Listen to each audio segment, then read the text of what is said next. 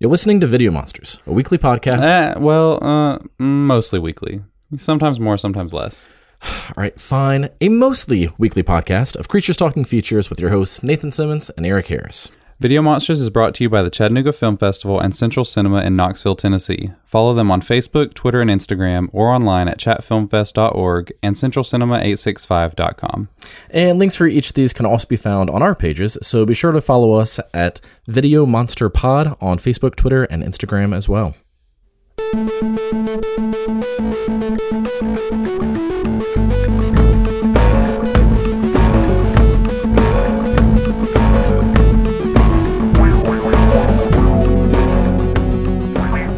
Hello and welcome to episode 322 of Video Monsters, where we take movies seriously, just not ourselves. I'm Nathan. And I'm Eric.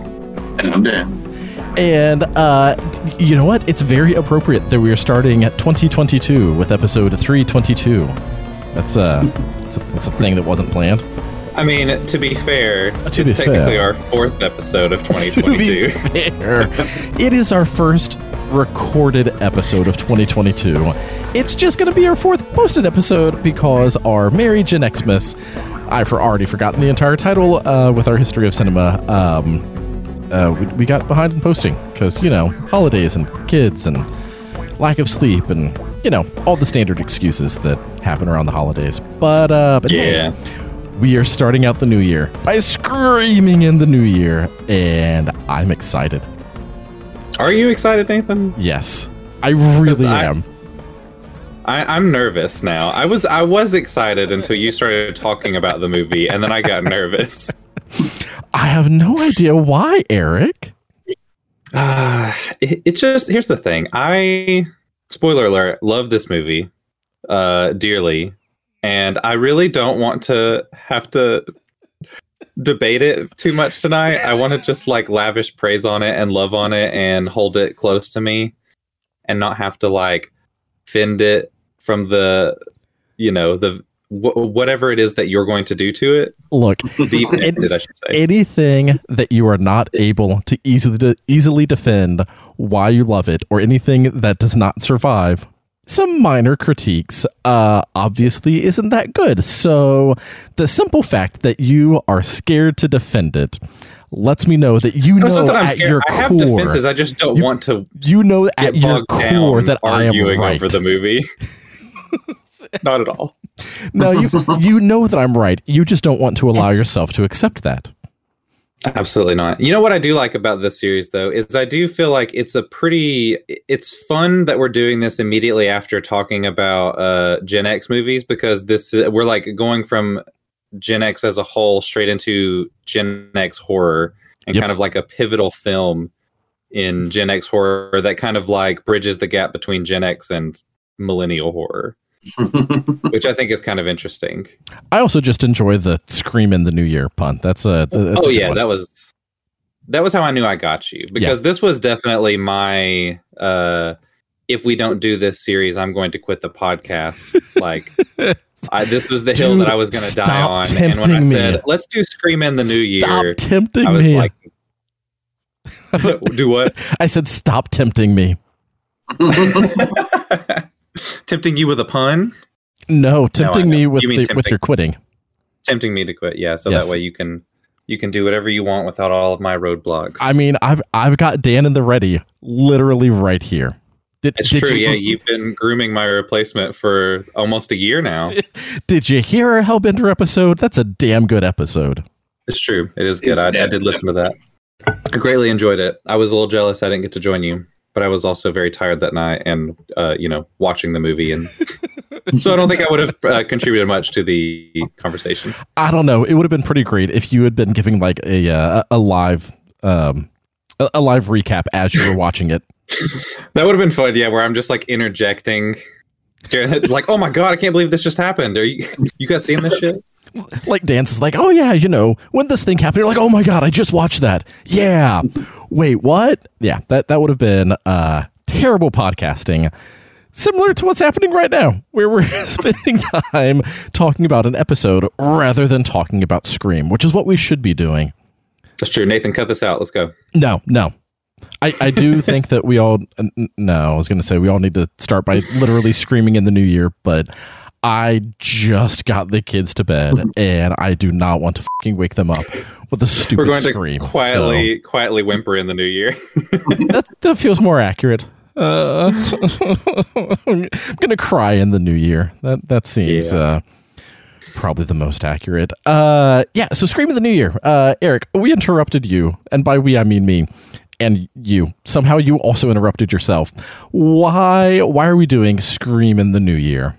Well, one of the things that I'm always trying to advocate for on this podcast is to try to come up with content that is relevant to something happening in the popular cultural consciousness. So that way we could maybe, kind of draft off of that and get some people to listen to our podcast. Whatever, dude. One of our better episodes is Watership Down. So, I mean, that's fit. Like, and don't get me wrong. I love jumping in and just doing random ass shit that based on like how we're feeling in the moment, of course. But at the same time, it's also the kind of thing where it's like, I don't know if you guys know this or not, but there is a new Scream movie coming out in like 9 days. What? And I really wanted to go through and rewatch the entire series anyway, and it's very difficult for me to rewatch things outside of this podcast just due to like other things that I have to do in life.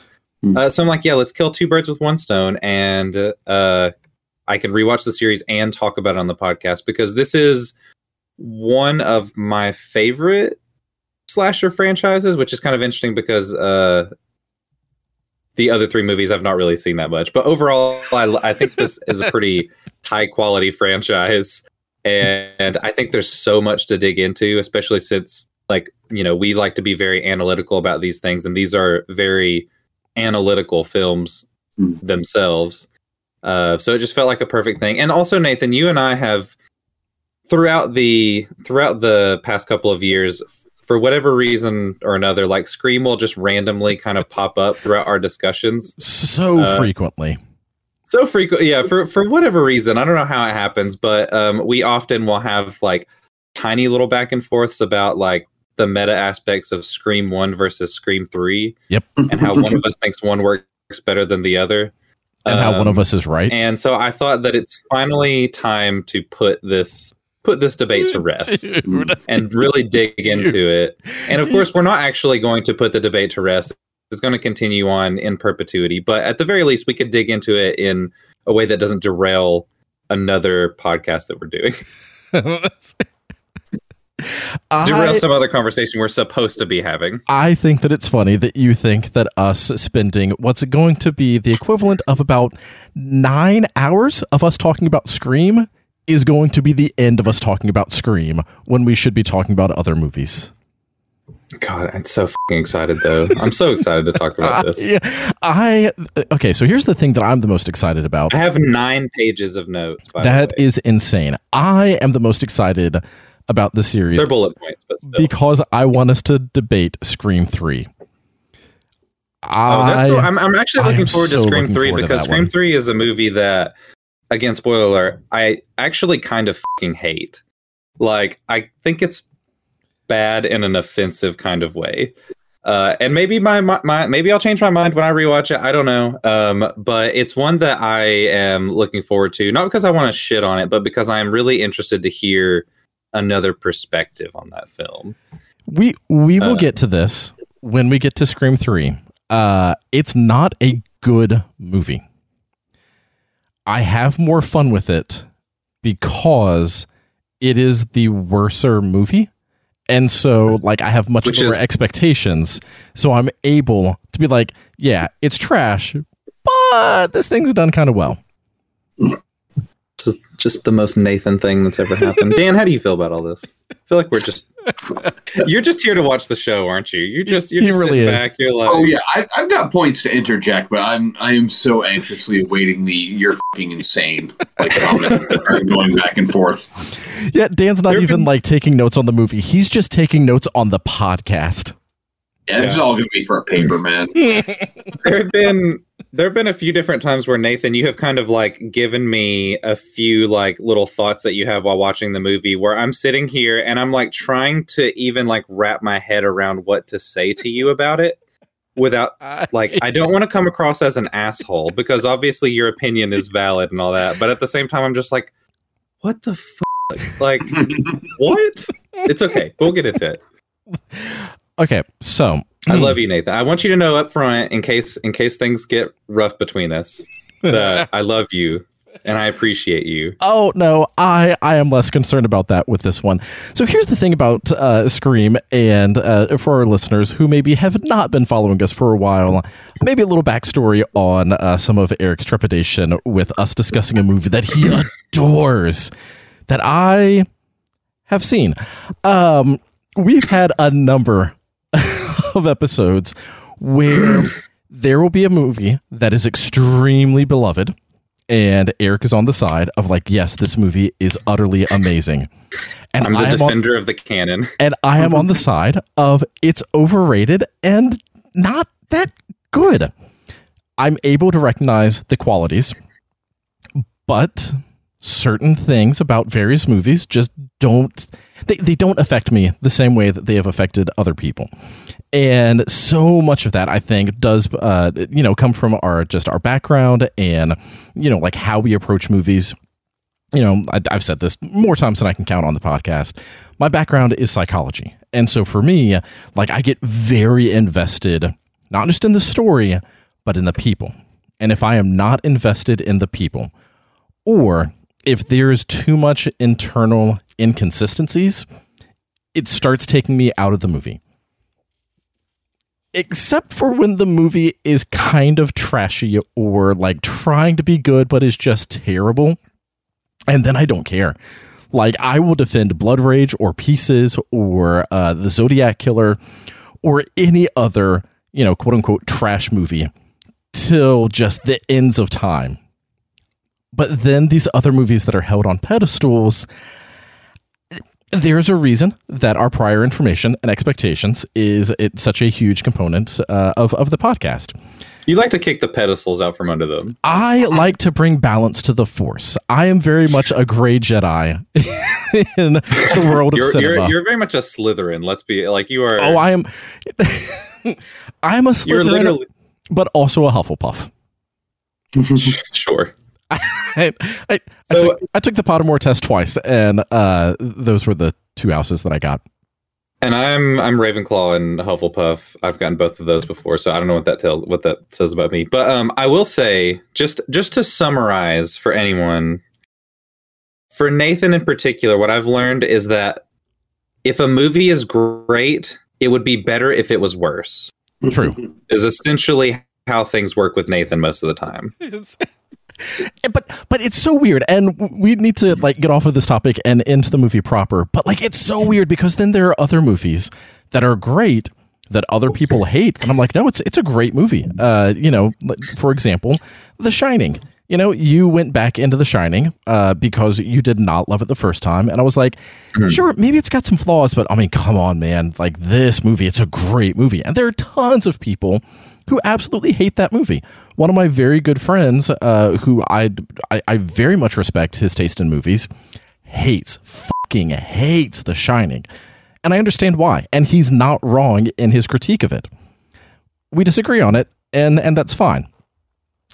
He's also the same person that, after I had been hearing all of the hype of Mandy, told me it's going to be slow and boring, and it's not going to live up to the hype. And I was like, okay, thank you. Now I know exactly what to expect. I still haven't gotten around to seeing Mandy, but because of his because of his take on it, I have a much better expectation for Mandy, and I don't think that I'm going to be disappointed. And I think that I'm going to love it because I'm going to know, like, okay, this is what to really expect, but here's where to have fun with it. I also have a problem. Go ahead. I was say I love Mandy, but the two times I've rewatched it, I start at the hour mark. Yep. I like I said, I loved the film. I don't need to rewatch the first hour every time I watch it because I'm there for what happens. Well, that's a movie where the title card doesn't actually hit the screen until an hour in. Pretty much, yeah. It's like 45 minutes into the movie that the word Mandy pops up on screen, which I fucking love in general. That's pretty great. But yeah, so like there are some great movies that I do say, yes, they deserve their greatness. There are other movies, like It Follows, that I understand. I mean, we were not getting out of this without mentioning It Follows. And I respect the things that are done well. And the things that are done well in It Follows are done so fucking good. Like the cinematography and the music and the technical pieces of that film. Oh my God. Like they're great. The emotional core of that movie and the internal logic of that movie are completely absent. It is like watching a cardboard cutout not know where its ass is. Like it is... I want to enjoy that movie, but the more that I rewatch it, the more I start leaning towards just, I hate that movie. That sucks. I want to enjoy it, but I don't. Yep. And this brings us to Scream. So with Scream,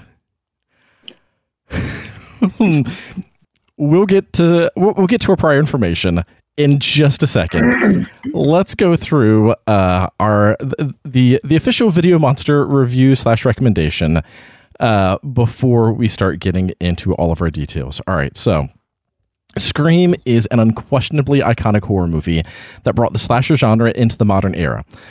At least modern for when it came out, but also continues to have a lasting impact. By both acknowledging and breaking the rules of horror movies and by being in a world that exists with real-world horror movies, the obvious clues and misdirection has you constantly feeling like you've got it all figured out, followed by immediately second-guessing yourself. If you've somehow managed to have never seen Scream and are unaware of any of its cultural relevance or influence, you'll be on edge throughout the film, expecting Ghostface to jump out at any moment. And if you've seen this movie more times than you can count, the subtle hints and clues throughout will deepen your appreciation of the movie with every subsequent reviewing. Scream gives you the sense that you've seen the movie 1,000 times the first time that you've seen it, and you'll feel like it's the first time that you've seen it every time you rewatch it. Video Monsters absolutely recommends this highly rewatchable horror classic, and we love that this is the way that we're kicking off this year. So, let this serve as your spoiler wall for the rest of this episode, because tonight we're going to be diving into details and major spoilers as we discuss the meta and deconstruction of horror genre, especially slasher, with Easter eggs, direct references, and both breaking and adhering to horror tropes, sometimes cleverly, sometimes a bit more heavy-handed. The cultural relevance of how Scream revitalized the slasher genre, the acting and the characters, and how effective they are at drawing us into the story, and of course the analysis of the horror and the effectiveness of the scares. So, from here on out, spoilers. So many spoilers for a movie that is 28 years old. Is that right? 24, 26? 25. 25? It just celebrated its 25th anniversary. Okay, so 25 years old. This movie could be breaking into politics at this point, right? Isn't that the age where you can start doing political stuff? 25, or is it in your 30s? 35 is president. I know. Yeah, I don't know about Senate and House and all that. I'm guessing younger because Matt Jack Cole from North Carolina is like 25 or something. So yeah, Scream at this point could potentially be running, at least for local government. I would vote. I'd vote. I'd vote for Ghostface over most people. That's not wrong, but also so wrong. So spoilers for a movie that is a quarter-century-year old. We're going to be diving into this. We're going to be spoiling it. We're probably going to be spoiling it like right out the gate. But yeah, if you've seen Scream and want to dive into our dissection with us, then come join us as we spill our guts all over this movie. So, here's the thing with Scream for me. The first time that I saw it, actually, let me take a step back. I love horror movies. I just adore horror. There's so much about them that just, there's so much for me to discuss and dissect and analyze. And like, it really gets my psychology brain working. And it's like, I love horror so much. I also did not grow up on horror movies. You know, not only because like my parents wouldn't let me watch it, but like I was also the scared kid. Like watching X-Files, I watched between my fingers. Like I got scared at things. And so as much as I love horror, I did not grow up watching it. That has had an impact on the way that I view classic horror movies with a more modern lens. I think that I saw Scream in the theater. It might not have been first run. It might have been like as Scream was going out of the main theaters and into like the dollar store theater type of thing. Not dollar store, but the dollar theaters. Just in the back of the dollar store, they were like, "Hey kid, you want to go watch a scary movie?" Nowadays, I would probably say, all right. Yeah, back when dollar theaters were a thing, I think that's where I saw Scream for the first time. So it might not have been like when it immediately came out, but it was around that time. And I don't remember how I felt about it. I want to say that I liked it, but I don't know. I cannot remember how I felt about it the first time. But I do remember that I hadn't seen enough horror to like fully latch onto it as like, oh my God, this movie is an important movie and it's like breaking all of the history of modern horror and like it's revitalizing the slasher genre. I didn't have that context. For me, it was just a horror movie. It was another in the mid-90s horror movies of like urban legends and I Know What You Did Last Summer and just all of those movies that were coming out.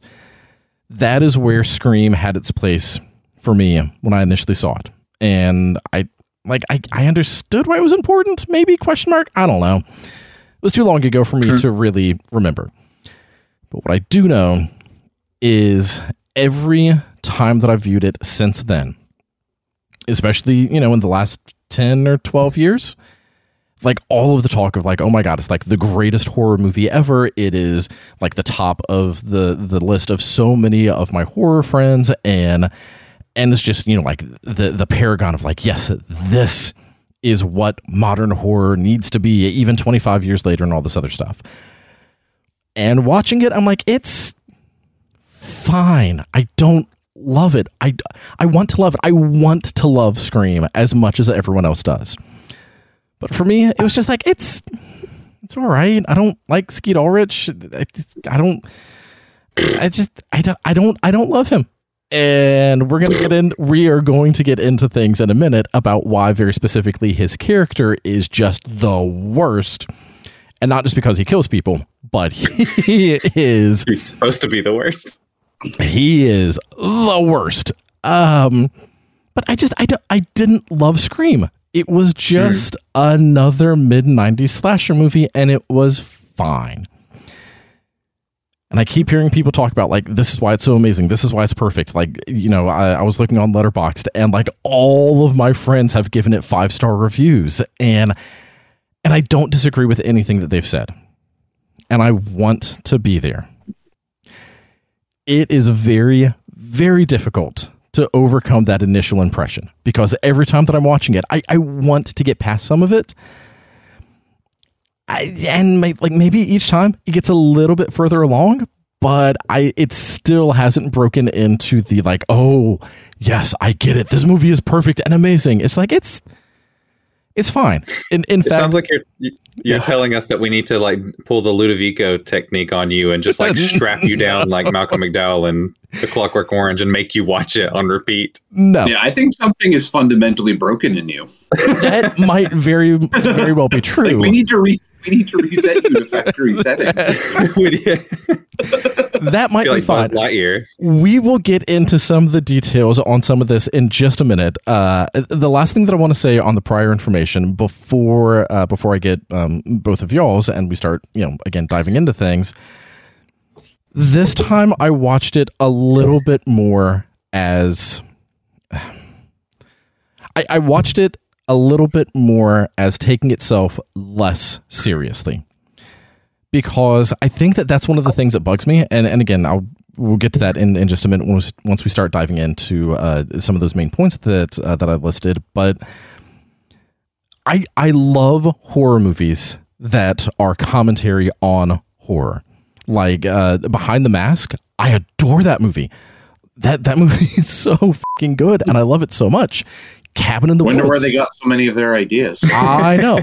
Cabin in the Woods is a great horror movie playing on the horror genre. Like, there's so many movies that have come out after Scream that definitely were influenced by Scream, but the way that it's done is either a bit more tongue-in-cheek or a bit more, like, overly referential, or I don't know. There's something about it that fits in a little bit more with my sensibilities. Scream is taking itself seriously, as it should, but for me, some of that doesn't quite work. We'll get into that soon. I want to love it. I really do. Not like It Follows. You're just not trying hard enough, Nathan. No, I'm trying. It Follows. I don't want to love anymore. It Follows is just like I will accept the great Scream's a technical better things movie about than it. It Follows. I want to It is such a better movie. There's no question about that. It Follows. It Follows. That movie, but I love the technical things about it. I have. Oh my god, we're not talking about It Follows anymore. We gotta move on. I've stopped, but it's relevant because I've stopped trying to love It Follows. It's just nope. The things that work are great. The things that don't work, you're not going to convince me that they work because they just fucking don't work for me. With Scream, it is too bad. But with Scream, I want to love it. I really, really want to love Scream.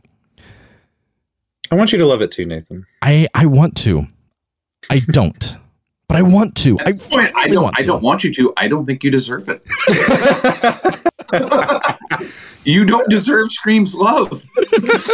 Oh man, I like this that Dan is coming in as the more combative one. I'm like trying to bite my tongue here, and Dan's like, "No, fuck this, get out."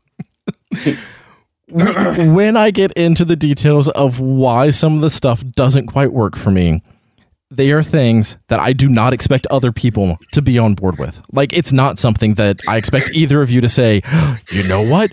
You're right. This movie is not perfect. I fully expect the response from both of you to be, but who cares? Like, I expect that to be the response on so many of my critiques because they don't matter. And I want to get that out on the front end too, because that quick review, like, I mean every word of that. This is an iconic movie, and the more that I watch it, the more it does feel like the first time that I've seen it.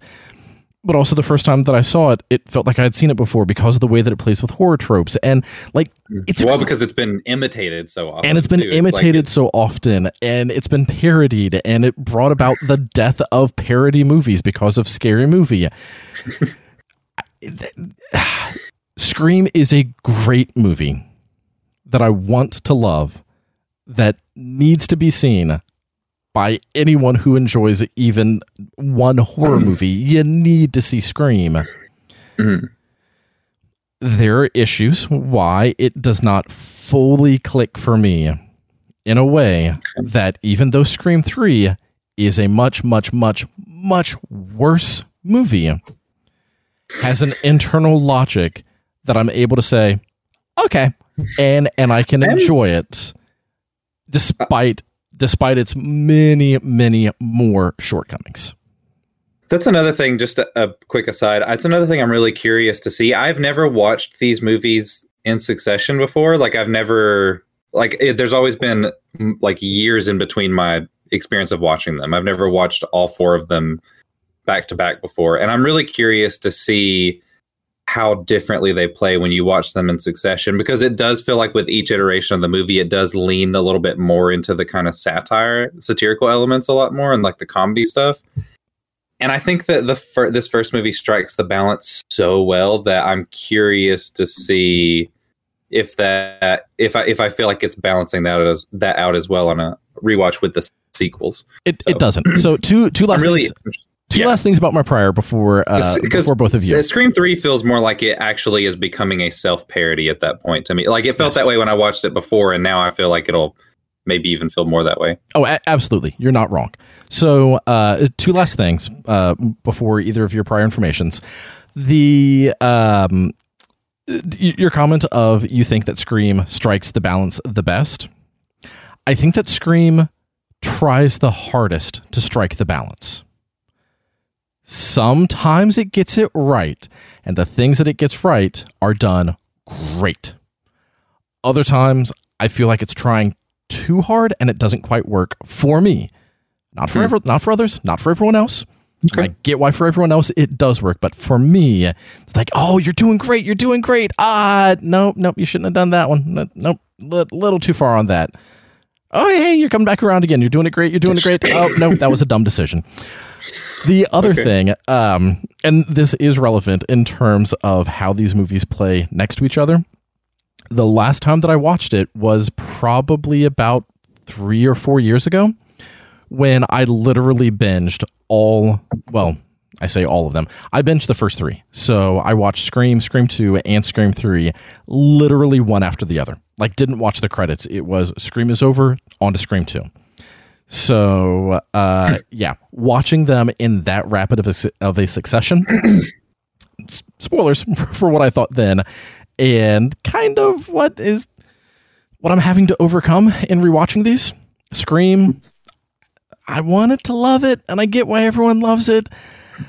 And I feel bad that I don't love it. Scream 2, I don't like. I hope that I like it better this time, but I did not like Scream 2. Wow. Yeah. Oh, yeah, I guess I knew that to a certain extent, but also I didn't realize that you just straight up didn't like it. I thought it was like you had reservations. No, I just straight up don't like it. Interesting. I hope that I like it better this time, but the things that I don't like about it far outweigh the things that I enjoy. And then I feel like you 3, might really like Scream 4, which I really like. It might be my I think it's my second favorite. I hope that I love it, because Scream 3, it's like, okay, it's a worse movie. It went downhill, but I'm able to enjoy it more because of that. Like, because I don't have to try to explain why it's a good movie. It's like, no, it's a crap movie, but I do like this aspect, and I can just have dumb fun with it. Because like you said, a good movie almost needs to be worse for me to enjoy it. Scream 3 is the worst movie that I enjoyed more based off of my previous viewing. Okay, so that's enough of me talking. Let's get some of y'all's prior information so that we can actually dig into some of this stuff into more depth. Dan, go ahead. I'll let you take the reins. I saw this opening night. Oh, I'm so fucking jealous. I saw this opening night. At that point, I was in my early 20s. I was in my first, like, not adult job, but like, in college job that didn't have anything to do with like work study or anything like that. I worked at a shoe store, like sports shoe store. And we made a habit because a newer theater had opened up in Old Town, Orono area, which is about 15 minutes away from where we lived, where the major theater was. It was smaller. It was a little bit cheaper, kind of like in a dirt mall type of situation. And we made a habit of going there like every week as like half the staff. We'd get out of work. We'd go to the movies like on a Friday night. That's just what we did. And we had seen like Volcano and Dante's Peak and Daylight. We literally were going, we saw everything at this theater. So it wasn't like we made a conscious decision, we need to see this new Wes Craven horror film. Mostly because I was the only one there who knew who Wes Craven was. I grew up loving Nightmare on Elm Street, so I was excited for this, but everyone else was just like, oh, not much of a horror movie fan, but, it's new, let's go watch it. This movie converted them into horror fans. I'm talking like 4 or 5 people, girls, boys, 19-year-olds, 28-year-olds, not a large swath of a cross section, but at least, for the people I was hanging out with, it was, a 10-year age gap, with little to no horror knowledge whatsoever. And I realized as we were watching this, this was the perfect introductory horror movie for them, because it tells them everything they need to know about what to expect from a horror movie. The crowd responses were fantastic. People lost their shit when Drew Barrymore died. Like, it was one of those, like, people were gasping and looking around at each other. Like, that just happened. What? Yeah, because it was marketed as, like, she was the star. Like, she was all over the advertising. Yeah. All over the advertising. Front and center on the poster. And then they killed her, and people were like, did not expect that. And then I'm like, oh, that's a nice nod to Psycho. This movie for the next like 3 to 4 weeks turned me into the group Randy. The shoe store was lived the movie. Yeah. the shoe store was next door to the video store that I eventually started working at. So they were like, okay. You're like yelling the rules of horror movies in the shoe store. Yeah, well, that's the thing. They were like, what was Texas Chainsaw Massacre about? What was, Psycho about? What pretty much every movie that was mentioned, they're like, we need to watch every movie that they talked about in that movie. Can you write down a list? And I'm like, yes, I can. This is going to be fucking great. And then we would spend like Tuesday nights during the week renting those horror movies. And then they're going like, oh. So, I mean, this was film school for me. I got to be like a film school professor for like 5 coworkers for a month. And it was fucking phenomenal. And I think a lot of them, for the first time in their life, really started to appreciate horror. And for me, this was the first great horror film that I got to see in a theater because, I mean, I grew up in the 80s when the slasher film was king, but I was 11. I was 12. I didn't get to go see these films in the theater. The first one I got to see in the theater was fucking Freddy's Dead. Not the great one that you hope to see in a theater. So, for as many awesome movies as I got to see in the theater, I take it back, I didn't get to see Pet Sematary in the theater. But other than that, I just didn't get to see a lot of horror movies in the theater. So this was like the first one where I could be like, yes, I put my mark on this one. This one I got to see in the theater. This was awesome. Man, that's great. And then when I started working at the video store, it was just after this had come out on video. So I got to recommend this to people too, the video store. So you were literally Randy. Once again. Yeah. This is why when you said, aren't these Scream shirts great? I'm like, where's my fucking Randy shirt? I want a Randy shirt of him just going, there are rules. That's all I want from this. Oh, man. Yeah, check out, what was it, Redbubble, I think? I don't know how. I know, but I feel weird buying from some of those places. Yeah, it feels very piratey. Yeah. One day I will find a great Randy shirt and I will purchase it. And it'll say the great Randy Meeks. Yeah, so that's one of the reasons like I hold this film in such high regard is it was just a perfect movie going experience. Mm-hmm. It was exactly what, Miramax counted on this film to be. Mm. Yeah, I mean, it's hard to overstate the cultural impact this movie had in general. It was, I mean, I don't think anything, the closest thing that I feel like we've seen to it since Scream is Get Out. Like that's like the last time that there was a movie that hit the zeitgeist. So at like the exact right moment, it was the exact right movie for the time. But yeah, it's interesting that you talk about like it's funny to think of this as a gateway horror movie because it is so reliant on those horror tropes. But that's exactly what this was for me. Like I'm fairly certain this is the first R-rated horror movie I ever saw, like ever. It might be Sleepy Hollow because it was right around that time. I saw this movie, I assume after Scream 3 had come out. I know the reason why I watched this movie was actually because in like 4th grade, Scary Movie was a phenomenon for all the like 9 and 10-year-olds. Because it was one of those taboo level they're going for. Exactly, yeah. It's like one of those taboo movies where it's like the kids whose parents don't give a shit are like, yeah, they get to go see it, and then they come to school and they describe all the things in the movie, and it's like, I have to see this because I can't believe something like this exists. But my parents were like, absolutely not. You're never going to watch Scary Movie. But to be honest, I don't actually know if my parents gave me permission to watch Scream either, because I vividly remember the first time I watched this movie, it was at my grandmother's house. And I actually don't remember anything about the experience of the movie itself, but I vividly remember it because while I was watching the movie, I was like sitting in my grandmother's living room, watching it on like, one of the big tube TVs with like the convex glass screen, kind of like the one that, spoiler alert, kills Stu in this movie that's playing Halloween. I remember watching the movie on that and sitting like way too close to the TV.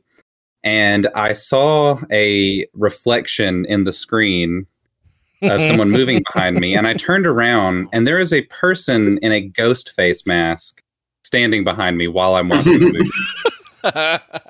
And so I'm sitting and I'm like, that's amazing. And I'm like, it's probably 2000, so I've got to be like 8 or 9 years old. And so I'm sitting there, and I assume it's my uncle because, like, I'm at my grandmother's house. My uncle was in high school at the time and still lived with my grandma, my youngest uncle on my dad's side. And so I assume it's my uncle, and I'm like, Michael, I know that's you, but deep inside me, I'm like, what the hell's going on here? Like, what's going on? And I'm like, oh, I know that's you, Michael. Don't, like, stop trying to scare me. Person in the ghost face mask does not say a word and just slowly starts walking toward me and, like, cocking their head to the side like they're fucking Michael Myers.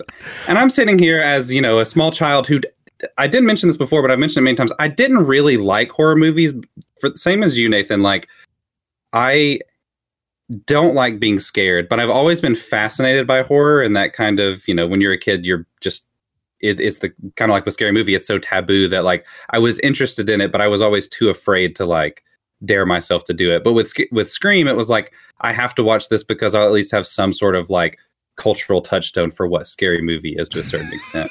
But anyway, I love that you wanted to watch Scream because of Scary Movie. Like, if I can't watch Scary Movie, maybe I can at least watch Scream.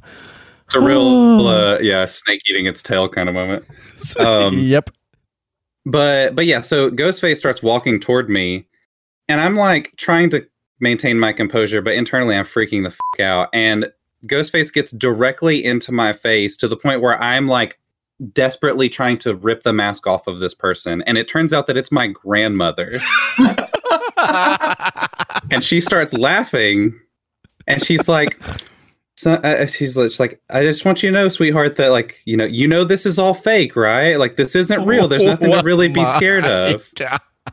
And I'm just like, this woman who I love is my hero.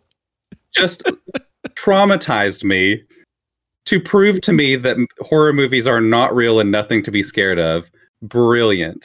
So yeah, I don't actually, and it's funny again because, like, I remember that so vividly, but I don't really remember the experience of watching the movie, which kind of gives me this weird thing where it's like I don't feel like I ever really got to experience the kind of reveals and twists and turns fresh because I was a kid, didn't really have that much context for horror, didn't realize that Drew Barrymore was supposed to be, it was marketed as the star of the movie, so it was like just a regular old horror movie for me.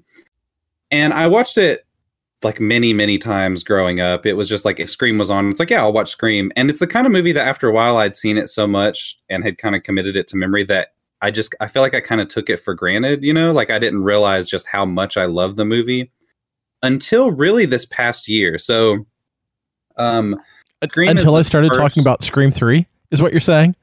No. Cause it was back in April. Scream was the very first movie that I saw in a theater post-vaccination. Because it was at the time of, like, our local AMC was, movies hadn't quite made the full swing back into theaters. So they were still playing a lot of, like, older movies in our local theaters, which never, ever happens in this area. But yeah, they were playing Scream one night on Easter weekend, of all things. And the tickets were $5. So I went with Allie, my wife, to go see it. And we paid $10 to go see Scream. And we had the entire auditorium to ourselves. Nobody else was in there. Oh, that's and I was awesome. like, this is the greatest thing ever. I basically rented out a theater for $10 to watch Scream. And I mean, it would have been nice to watch it with a crowd just to see how they react and stuff. But at the same time, not during, COVID. I was happy that nobody else decided to buy a ticket. But anyway, watching this movie on the big screen was a euphoric experience and just like really hammered home to me, like, yeah, this is one of my favorite movies of all time. And it is probably my favorite slasher movie of all time. Like, Halloween and Black Christmas and Nightmare on Elm Street and all those, like, they're pretty high up there, but I don't know if it's nostalgia or what, or I mean, I think it's just because I love the horror genre so much now as an adult that, like, I appreciate what this movie is trying to do so much. But I just think on a pure entertainment level, on an analytical level, like, everything that I love about movies is in this movie.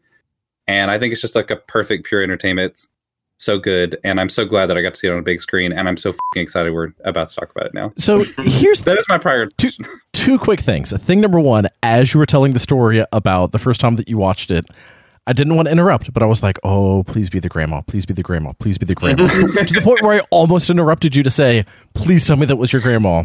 So that brings me so much joy that it was your grandmother scaring the shit out of you as a young child. Yeah. She was great. She was my that was my grandma. Like, my uncle was the cool uncle who would show me all the movies that I definitely wasn't supposed to see. Like, I did actually eventually watch Scary Movie not too much longer after that, when I was probably like 10, because he rented it and I got to watch it when everybody had gone to bed, because nobody ever made sure I went to bed before they went to bed when I stayed the night at my grandmother's. Yeah. Scary Movie is by far the worst movie. The other thing is it's bad. It's terrible. So there's about 5 good jokes that do not carry the movie. Here's the other thing. Both of you had amazing experiences watching Scream. Like, to hear both of you talk about the first time that you saw it and your prior information was like, man, that sounds awesome. I want that experience. Like, either of those, I feel like I would have been so much more emotionally connected to this movie. And again, like, this is part of why we talk about what our prior information was and like what our context was with viewing a film, because there is so much of that experiential part that drives how we view movies. And part of why, like, I don't write reviews on Letterboxd or why I don't give ratings on Letterboxd is because it's like, I can't rate a movie, because some movies I love because of my experience with them. Other movies I love because they're great movies. Other movies I love because they're fun. And I can't just give a 4-star rating to 3 wildly different movies and convey what all of that means, which is why we do a podcast where we talk for like 2 hours for movies that sometimes are less than 90 minutes. But yeah, like, there's such an experiential piece that both of you had that I feel like plays such a huge, huge role in how much you love this movie. The more that I watch Scream, I do think that I'm eventually going to get to the point where I have a much, much deeper appreciation of it. But I also kind of feel like my appreciation is only ever going to be academic. I don't know if I'm ever going to have like that same raw emotional experience, because that wasn't part of my initial viewing and it wasn't part of my subsequent first viewings. And it's going to take a lot to get to the point where I'm like, okay, I can now like maths out all of the ways that it's a great movie. But again, like, it's going to be academic for me.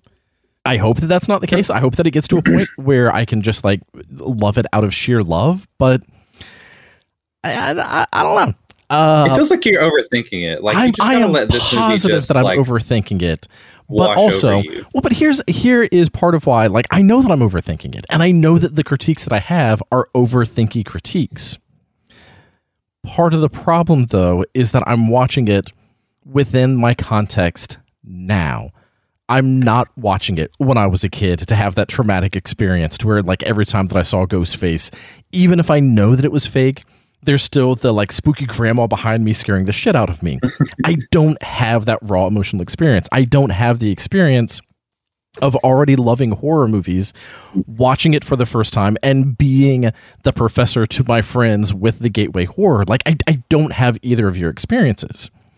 I have the experiences of I can watch both Scream and Behind the Mask the same day. And I love Behind the Mask so much more. I can watch Scream and Cabin in the Woods, and even though I also have issues with Cabin in the Woods, I dig it more. It is. Oof. I love Cabin in the Woods, but man, it's because it hits wild. Different sensibilities. It's because of the way that more. I feel like you probably like it. It almost feels to me like with Scream, because it tries to strike the balance. So it almost feels like for you, it would either need to be more meta or more serious. Yes. And that is a perfect way to start diving into some of that. Because of the fact, like, one of the things that most people talk about when they talk about Scream is the way that it deconstructs the horror genre, and the way that it is so meta, and the way that, you know, like, it takes place within the real world, but still, like, is, you know, fantastical and all this other stuff. But here is part of why some of that meta and deconstruction and just the constant horror references bug me. And again, a lot of it comes down to just the way that I think that it's breaking the laws of its own world. And part of what makes Scream scary is that it's based in the real world with kids who are really influenced by fake things they've seen. So like it's that interplay of like it's in the real world and people are watching these real world movies, like they're watching Halloween and they're watching The Exorcist. You know, it's not like with The Blob where they talk about whatever, like the Weed Whacker Killer Part 8. It's not like in Monster Squad where they talk about oh shit, I forgot the name of the movie that that he wants to watch, that he has to watch from his roof. But like it's in this real world, and again, like that's part of what it brought Scream into the modern era, and what revitalized the slasher genre is the fact that it was like, this is real. People are really being influenced by horror movies, so let's examine that. And again, like I love that. And again, like again, part of what makes it scary is the fact that it is a quote unquote real world movie. You know, it's not Michael Myers. It's not The Shape. It's not Freddy in your dreams. It's not Jason jumping out of the water. And I've mentioned this plenty of times in the podcast that the supernatural stuff, when I was a kid watching it, like anything spooky spooked me. And even now, jump scares creep me out. Not like they stay with me, but if I'm watching a movie, the loud clash and jump scare, like I'm going to jump. Just my nerves are already on edge, and so when I watch it, even when I know that it's coming, like there was one movie, I think that it was The Invitation that I saw at the Chat Film Fest, and I was watching it with my same friend that gave me the heads up on Mandy, and I knew there was a jump scare coming. Like I knew it. I could count down to when the jump scare was going to happen, and it happened, and I jumped, and my friend laughed at me. As he should. But it's like, I know when it's coming. That movie didn't stick with me. Jump scares still make me jump. But even though the supernatural stuff and jump scares, like, they're going to make me jump, it's the real world stuff that spooks me out. The, like, home invasion or, like, the things that can really happen. Shit, like, we need to talk about Kevin. That movie is traumatizing for so many reasons. And so the real world stuff is the stuff that tends to stay with me the most, and that tends to make me like, and so like I don't like the real world horror. I still watch them and I still enjoy those movies, but those are the things that I can watch ghost stories all day long and not be worried about that. I watch one movie with some dude walking outside a window, and then as I'm rocking my kid in the middle of the night and I see just like a tree wave, it's like, oh shit, is that a dude walking by my window kind of thing. All right, so after such a long run of some of those supernatural horror franchises like Friday the 13th, Halloween, Nightmare on Elm Street, Hellraiser, that's all definitely part of what helped Scream revitalize that horror genre. And I don't argue that at all. Like, that is absolutely part of what makes it so good. But much in the same way that when I'm watching a found footage movie, like that tiniest unrealistic thing draws me out of it. Like if I'm watching found footage and someone's like, we need to keep filming everything. It's like, no, you fucking don't, dude. Like the first time someone in a found footage movie says we need to record everything, it takes me out of it. And I don't get invested in found footage movies, despite the fact that they're trying to make it even more real and trying to draw you into it even more. They don't. And so it's the same thing with Scream. Because so much of it has like this real world context, some of these internal inconsistencies that give it some of that meta start taking me out of it. Like the fact that Billy, Skeet Ulrich, directly says, I was watching The Exorcist, and then Linda Blair has a cameo. The fact that they directly reference A Nightmare on Elm Street, and then they have Wes Craven dressed up as Freddy Krueger. Like, it's right there on that line of, okay, either be more serious about it and stop trying to have fun in a way that breaks the world, or stop trying to be so self-serious and just have more fun with it. it's only doing that for the hardcore fans. I know. The people I watched it with has no clue that was Wes Craven. Exactly. Right. And the characters in the movie don't know that either. That's the thing that like for me is what makes it work, is those little things are like, they're non-diegetic. It's not like Henry Winkler sees Wes Craven dressed as Freddy Krueger and he's like, "Oh, hey, Fred," and then he turns like does a Scooby-Doo double take and he's like, "What? Freddy Krueger? Is that you?" Here's just like, and I don't disagree with you. It's just Wes Craven kind of like having fun. Like you can sense like how much he's enjoying. And that goofing is around. Fine. And that's fine. And that's fun. And I don't disagree with either of you. You know, like the fact that, Dan, you said when you were watching it, no one recognized any of that stuff. Yeah, of course not. Like if you don't... Like 5 times to see it before I noticed that was Linda Blair, you know? Most people I've never noticed most it, people actually. don't know what Linda Blair looks like past the age of 12. Yeah, I only know, like, and I even was kind of looking for it. I couldn't remember who... I knew there was a cameo. One of the reporters was a cameo, but as I was watching it, I was like, I have no idea which one it is or who the person is supposed to be. Yeah. And then I looked it up. I'm like, oh, okay, yeah, Linda Blair. Yeah. So like, again, these are things that I'm being overly critical about. Yes. But agreed.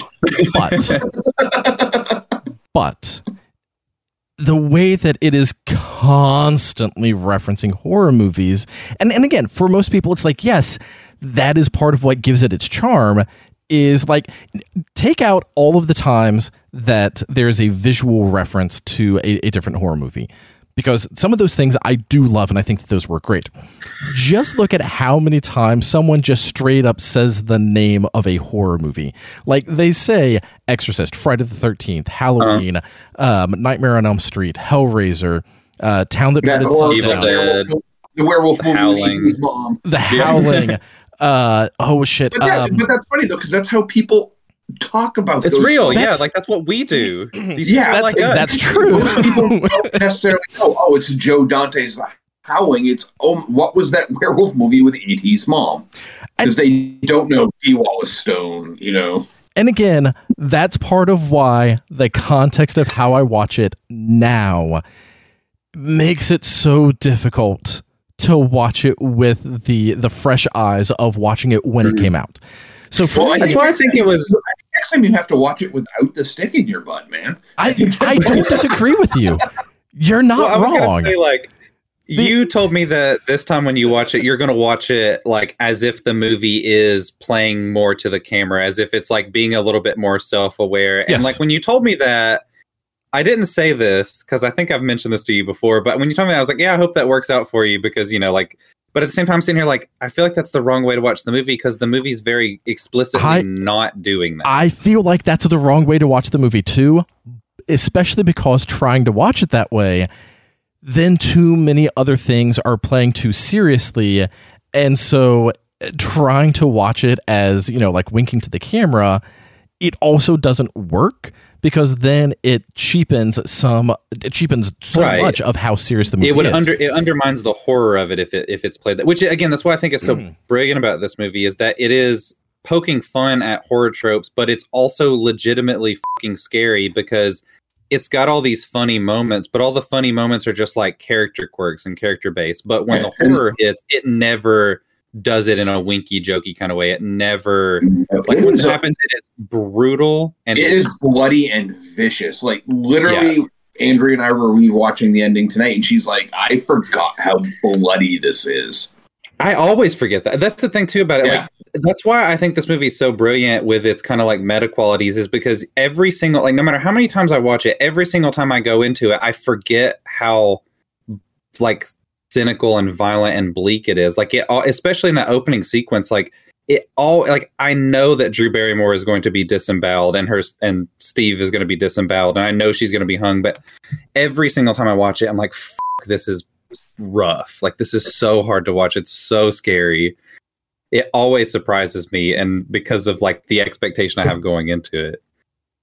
And again, I don't disagree with you. All of those things, yep, I agree. It is very bloody, and when it's being serious, it is serious. And again, I'm watching it through my current context, but like the little visual cues I loved. You know, like when Henry Winkler is looking in the mirror and he's kind of doing the Fonz hair, he doesn't go full on like, hey, he doesn't like reach out a comb and go, like he doesn't do the full like Fonz with it, but he is very clearly, playing a little bit on that Fonz character. He's got his leather jacket in his exactly. He's got the leather jacket in the closet. Those visual references work. But like that piece for me works in the context of, hey, here's Wes Craven dressed as Freddy Krueger. And when Henry Winkler says, forget about it, Fred, or whatever, like he directly calls him Fred. And she's like, it's, I mean, but like what's weird about this to me though, is like, you're talking about like a single shot or a single line of dialogue in the movie. It's like, I can get why that would bug you a little bit, but I don't see how that brings the entire movie down. These are just pieces here. So because it feels very few and far between where it's like really wink. Like, I mean, there's certain things like, they have like Randy talking about the gratuitous tit shot. And then in the next scene, like it very explicitly does not show you Nev Campbell. I mean, Nev Campbell takes her shirt off and it doesn't show that. Like that's again, it's non-diegetic. It's not like the characters are like, ooh, I can't see your boobs. So here's the thing. That part is great. Like I love that part where Jamie Kennedy is talking about that. And then, they cut away to where you should be getting the boob shot and you don't get it. Very deliberately criticizing the male gaziness of slasher movies. It's smart and I like that. Here's where I wish the movie just like made some minor tweaks but again, then it would be catering very much to me and not the rest of the horror audience. There would only be one Scream movie, and it would be because Nathan was the only one who saw it. Yes. I have no complaints whatsoever with Jamie Kennedy and his character of Randy. All of these are the rules of horror movies. Yep, I have no problem with that because it works for his character. And it makes sense within like this very serious real life slasher movie to have the character who has seen all of those horror movies, who is that guy. Like that to me feels genuine in a way that you're able to play with some of the like telling the horror tropes in a way that makes sense. Like even at the end when he says, now be careful, this is typically the part where you think that the killer's dead and they come back for one last scare. That makes sense for him to say it. I don't feel like his dialogue right there is out of context. I would have sworn that you would criticize that moment. No, because it works for his character. And his character brings the meta to this film that, for me, works. Okay. If that had been where the meta resided, like if that was where all of the commentary on horror was directly being commented on, I almost said commentated, and that's not a word, then I would be a lot more okay with it, because then, for instance, in Scream 3... So if he was the only person in the movie who had ever seen a horror movie? No. The fact that... So this group of people that obviously all get together and hang out and watch stuff together. Watch movies together. Except for the fact that Nev Campbell directly says, I don't like watching horror movies, because all that they do is run upstairs when they should run out the front door, and then she runs upstairs rather than running out the front door, which is fine. Yeah, it's fine. It's fine. Brilliant, that's fine. Because she latched the door. And she latched the door. Also, like, I understand when you're in a traumatic, a traumatic or very anxiety-producing moment, you're not going to be thinking straight. We talked about this with Jurassic Park and why Timmy didn't let go of the fence. That's fine. It's not a critique of that, but you have her directly saying that she doesn't like to watch scary movies. Okay, it's fine. Because Ghostface literally asks her, do you like scary movies? And she's like, no. And again, watching it within this context is part of why, for me, it starts falling apart a little bit and starts being a little too winky and naughty.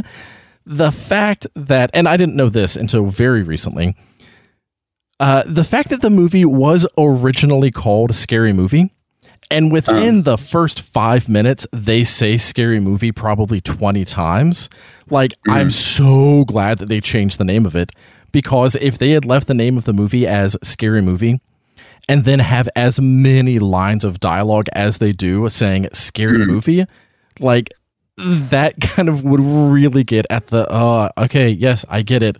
It's a scary movie where people have seen scary movies. I actually think Scream is a pretty good title. Oh, I think Scream's a great title. I think it works really well. It's like the fact that they have to constantly tell you, hey, we live in a world where scary movies exist. Like the fact that Neve Campbell says, whoa, it's like the town that dreaded sundown here. Yeah, okay, fine. Do you need that? Like, there are too many of those little things, which for most people do not break the movie. For me, it adds just enough that I start rolling my eyes enough that I wish that I wasn't. And but those are literally references we make all the time. Yes, they are. Which again is why Randy works. That is why Jamie Kennedy's character. But they're works. all that way. Like Randy's just the most belligerent about it. And Yeah. okay, and here's the thing. Here's why. No problem believing Stu and Tatum do that all the time as well. So like, this is why I think the meta, like what I love most about the meta elements is that I don't think it's strictly there to be clever. And I think even saying that the movie's meta is kind of a weird way to describe it in 2022, because I feel like what we think of as meta is very different from what it meant in the 90s. Because I think nowadays we think of like the Deadpool, like breaking the fourth wall kind of thing, or like the Phil Lord and Chris Miller movies where they're like 21 Jump Street, where they're like so very clearly going really over the top, like almost literally winking at the camera kind of stuff. Because Scream never actually does any of that, because it's all, the characters are treated as real people. They are grounded in the reality of this movie, which may not necessarily be realistic at all times, but I think it makes sense for the type of movie that they're in. And many times what they're talking about are deliberate red herrings. Yeah. It misleads you into thinking, this is what's going to happen, so that when it doesn't happen, you're like, oh, okay. Okay, so hold on to that piece, because that's where I want to go next. Because one, I want us to stop talking about this so that we can get into so much more, because there's so much more actual depth that I want us to get into. And the misdirection is where I start to take the stick out of my butt and actually really love things about this movie. Again, my critiques are minor, but they're just present enough to where I want to love it. I really do, but I don't quite. So here's the last thing that I want to say. Go ahead. I didn't finish. Well, the only thing I wanted to mention was that I think that like all of the meta elements and the fact that everybody's talking about it and the stuff that kind of bugs you is what works so well for me, because I don't think that it's just there.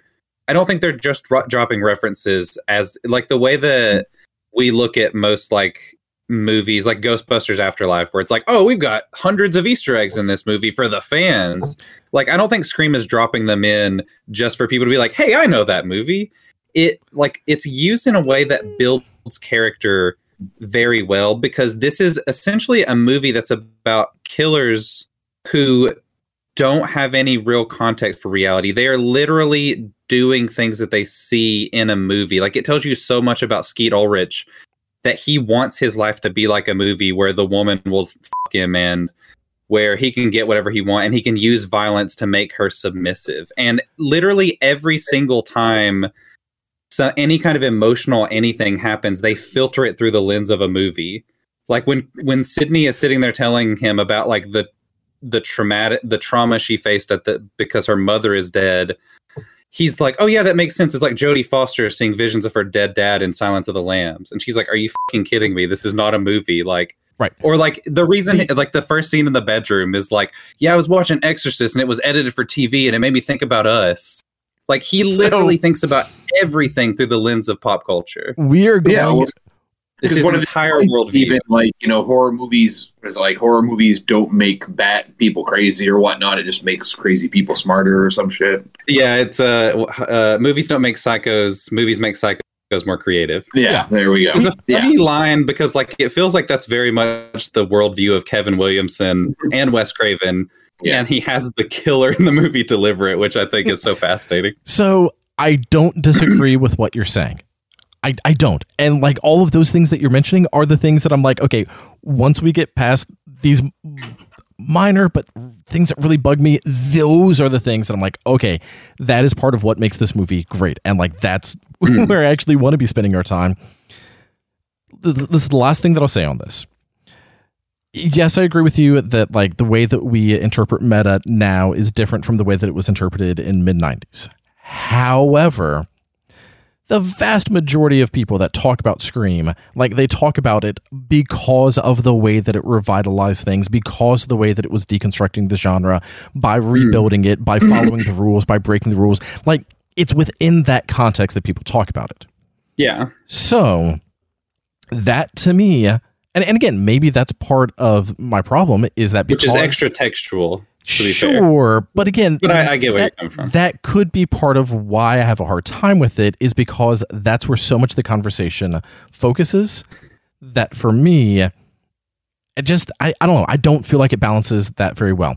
But if we remove all of that, like if we remove that sort of deconstructive meta context, I'm going to ask a rhetorical question that I don't actually want an answer on because I want us to start getting into these other things. Okay. It's fine if you answer it, but I don't want us to dwell on this. If you remove some of the stuff about Scream that, again, is like playing with the genre, is it really that different from movies like I Know What You Did Last Summer and Urban Legends and all of those other mid-90s slashers? Yes, but also no. It's a slightly better one than those, but like, is it really that different? And I think that's why for me I have a harder time fully embracing it and like, oh my god, I love this movie. Is I just kind of lump it in with those, or like can't hardly wait. It, like, to me, I'm not saying that they are the same quality. Yeah, I don't really know how to separate the two because it's so ingrained in the DNA of this movie that, I mean, that's so much the point of the movie. But what's great about it is, like, even just on a functional slasher level, I think this movie is better than 99% of slasher movies because of, like, I think that it has such a deft handling of tone. It's so good at setting up all the pieces. It's so good at generating tension with just like little things. Like, so much of it is so great. Like, even in the opening scene, which I think is still like probably maybe the greatest opening scene to any horror movie. Like, it sets the tone perfectly and does it in such an efficient, such a short manner. Like, you get Drew Barrymore getting the phone call, and while she's talking to Ghostface, she's like fiddling with the knife, which then comes into play later when she pulls the knife out. You get a shot of the swing set outside, which she is eventually hung from. You get like the popcorn that's put on the stove that she forgets about, that then causes the smoke to come up and add all this like atmosphere and up the tension. Like, it's so perfectly set up. And even like the final like 45 minutes of this movie is all just one big set piece at Stu's house, where it's like so many different escalating like cat and mouse sequences that are just brilliantly set up. Like, one of the things that is so simple, but I think is just one of the smartest things ever, is how Gail puts the camera in the living room so she can watch the kids, but it has a 30-second delay. Yeah. Like, that is such a smart, simple, effective like horror tool to set up a jump scare later on. I don't know. I mean, there's just so many things about this movie that just on a functional horror, visceral thrill level is brilliant and perfectly executed. And those things I do not disagree with. Those things are great. Those are the things. I mean, those are the things. Those are the things that we're about to get into. But your first remark of, but I don't see how you can separate it. I don't see how you can separate that sort of meta and deconstructive, and yes, whether or not we're using the exact correct terminology in like fully getting at what we mean. Regardless of that, the fact that your first response was, yeah, but you can't separate it because that's so ingrained in what the movie is part of why, for me, it doesn't work as well as it should, because of the fact that it's so ingrained. And like, part of what makes Scream so great is its deconstruction and blah, blah, blah, blah, blah. And so for me, for it to not nail that tone, it makes it a little bit harder to love it throughout. When it's doing it right, it does it great, because there's tons of little things that I do love. I love all of those little visual references, like when Tatum is wearing that tin jersey, like what's his name, Johnny Depp in A Nightmare on Elm Street. I love the fact that like Skeet Ulrich is basically playing Johnny Depp from A Nightmare on Elm Street. Like, there's so many of his mannerisms that are done exactly the same. Oh shit, there was another one that I can't really remember right now, but like there's a lot of those visual references that to me work. And yes, those are the things for the hardcore fans that like you really have to know to get. There's also a ton of little things that are done so well that you don't pick up the first few times that you watch it. It's only in the subsequent rewatches once you know what's going on that you're able to pick up on the tiniest things, like when because it's such a good, like, it's such an intricately plotted mystery movie, as well as all of these other, like, that's again, and like, I don't disagree. That's why I'm thinking, like, when you separate all those things, it's still a great movie. Well, but that's the thing, is that's a great movie. These other little things take me out of it these other little things take me out of it just enough. All right, we're done talking about that because oh my god, we've talked about it too long. So what I was afraid of. The misdirection that Dan brought up, and some of the, like, how well constructed this movie is, those things I love. I love the fact that the only two of the only three people that are directly accused of being the killers are Stu and Billy. Like, they directly say at the beginning, he's the killer. Everyone else, like, there's tons of misdirection. You know, like, you have the focus on the killer's boots in the bathroom, and then you have the police chief's boots when it focuses on him stepping on the cigarette. You have Henry Winkler just being creepy as fuck, touching Nev Campbell's face. You're like, it's okay, talk to the cops, my pretty. He doesn't say that, but his fingers say that. Henry Winkler with the scissors. The scissors when he's like, I should just gut you to those two students. Like, yeah.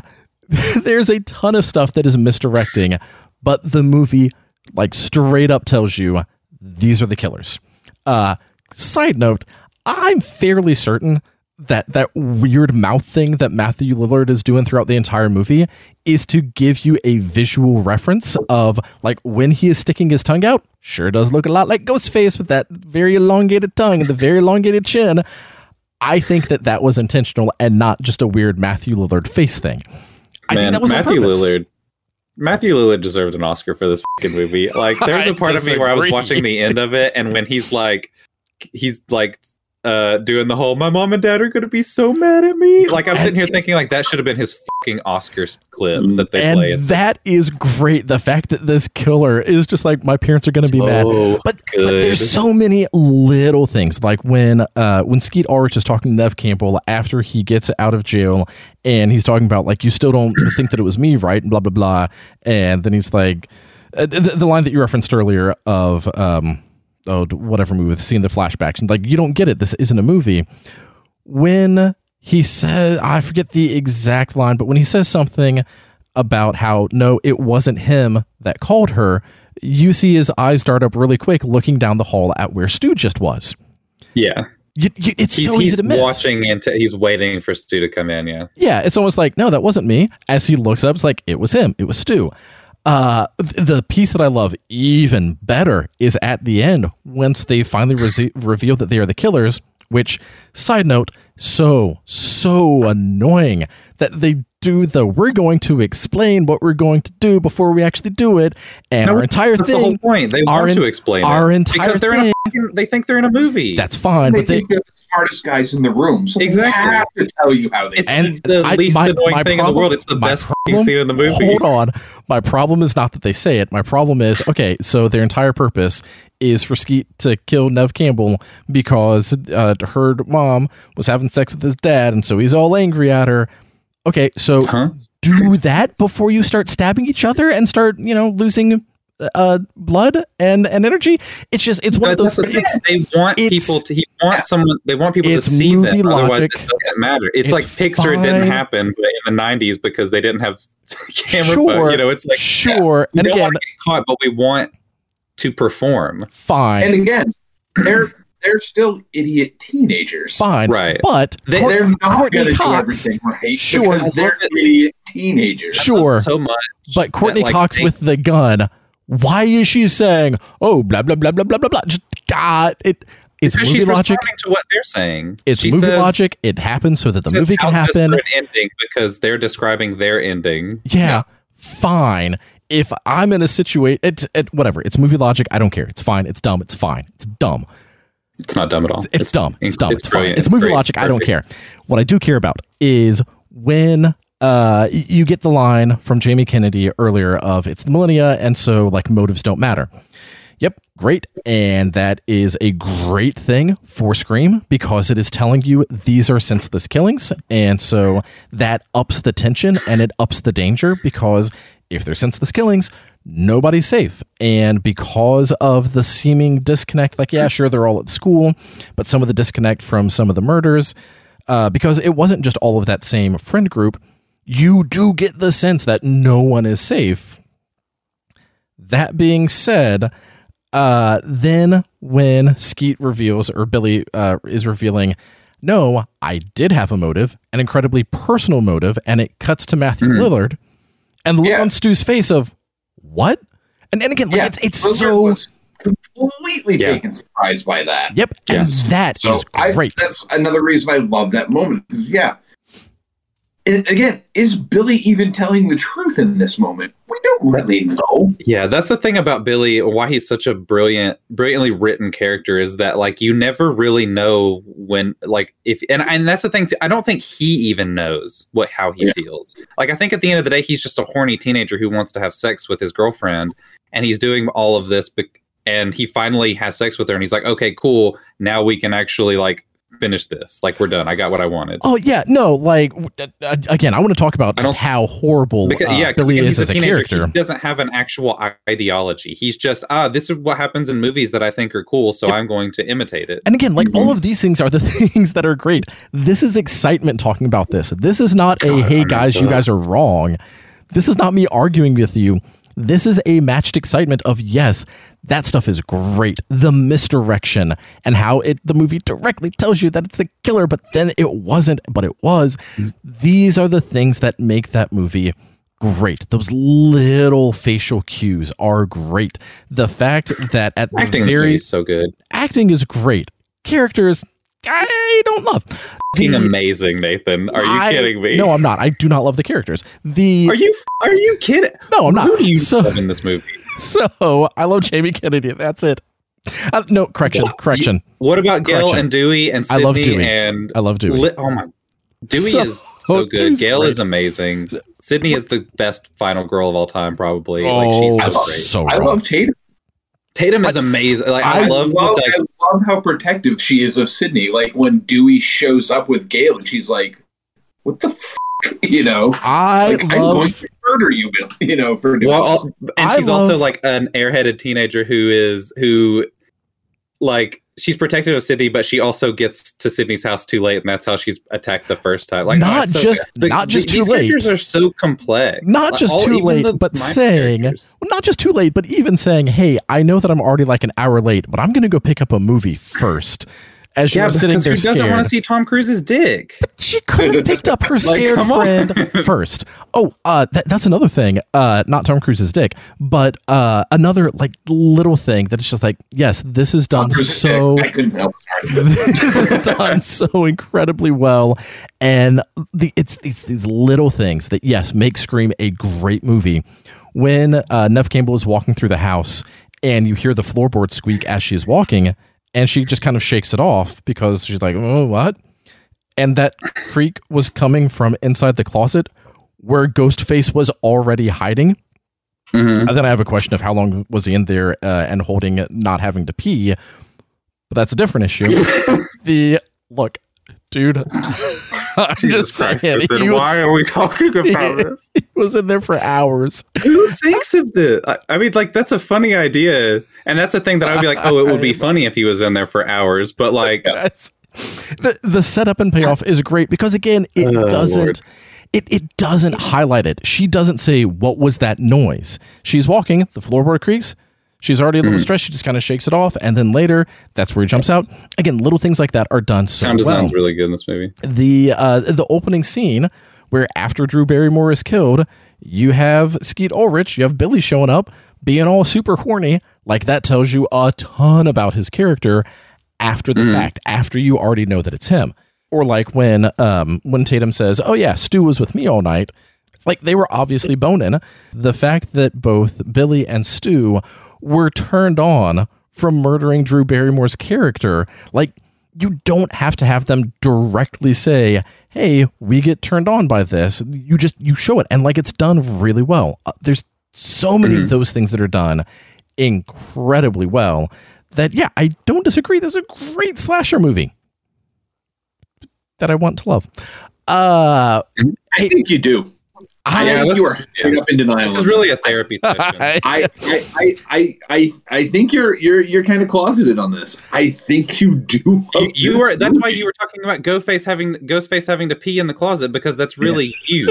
Yeah, you feel like you're holding your pee in the closet. You're layering the meta elements into this very podcast. I this hope is brilliant. I actually appreciate this approach. I hope that the next time that I watch it, I am able to love it and can just set some of my complaints aside.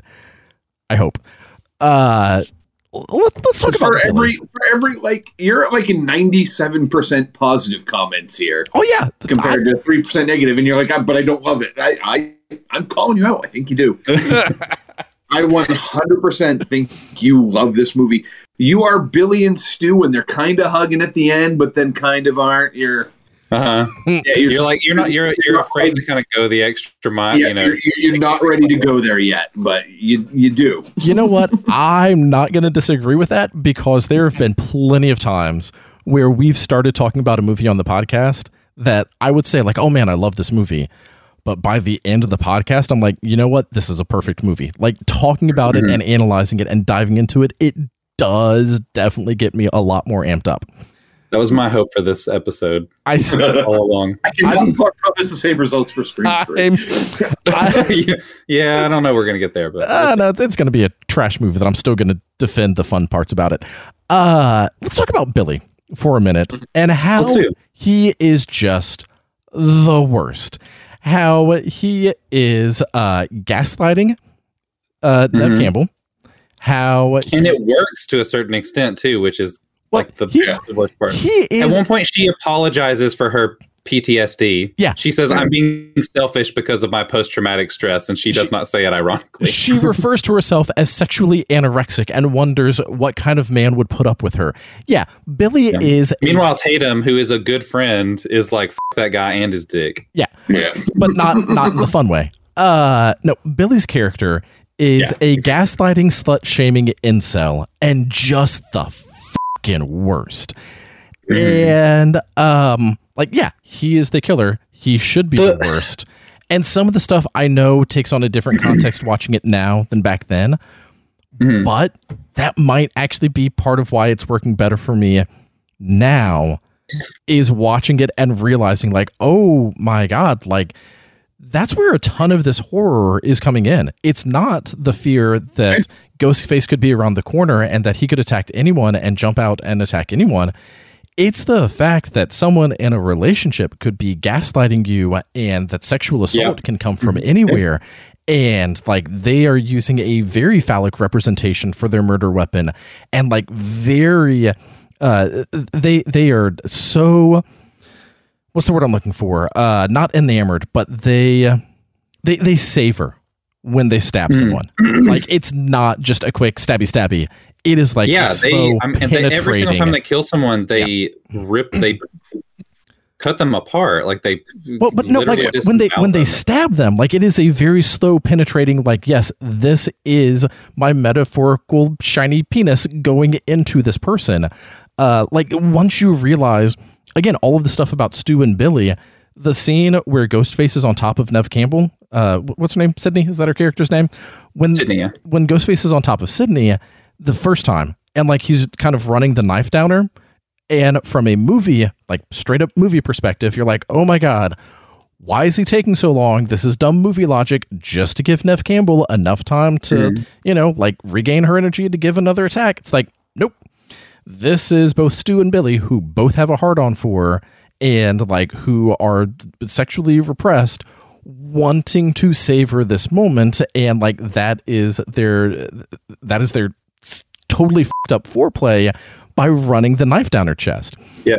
Those things within the context, again, especially of modern society, that is what makes this movie so terrifying. Like doing a double billing, I'm going to go ahead and give some of my recommendations.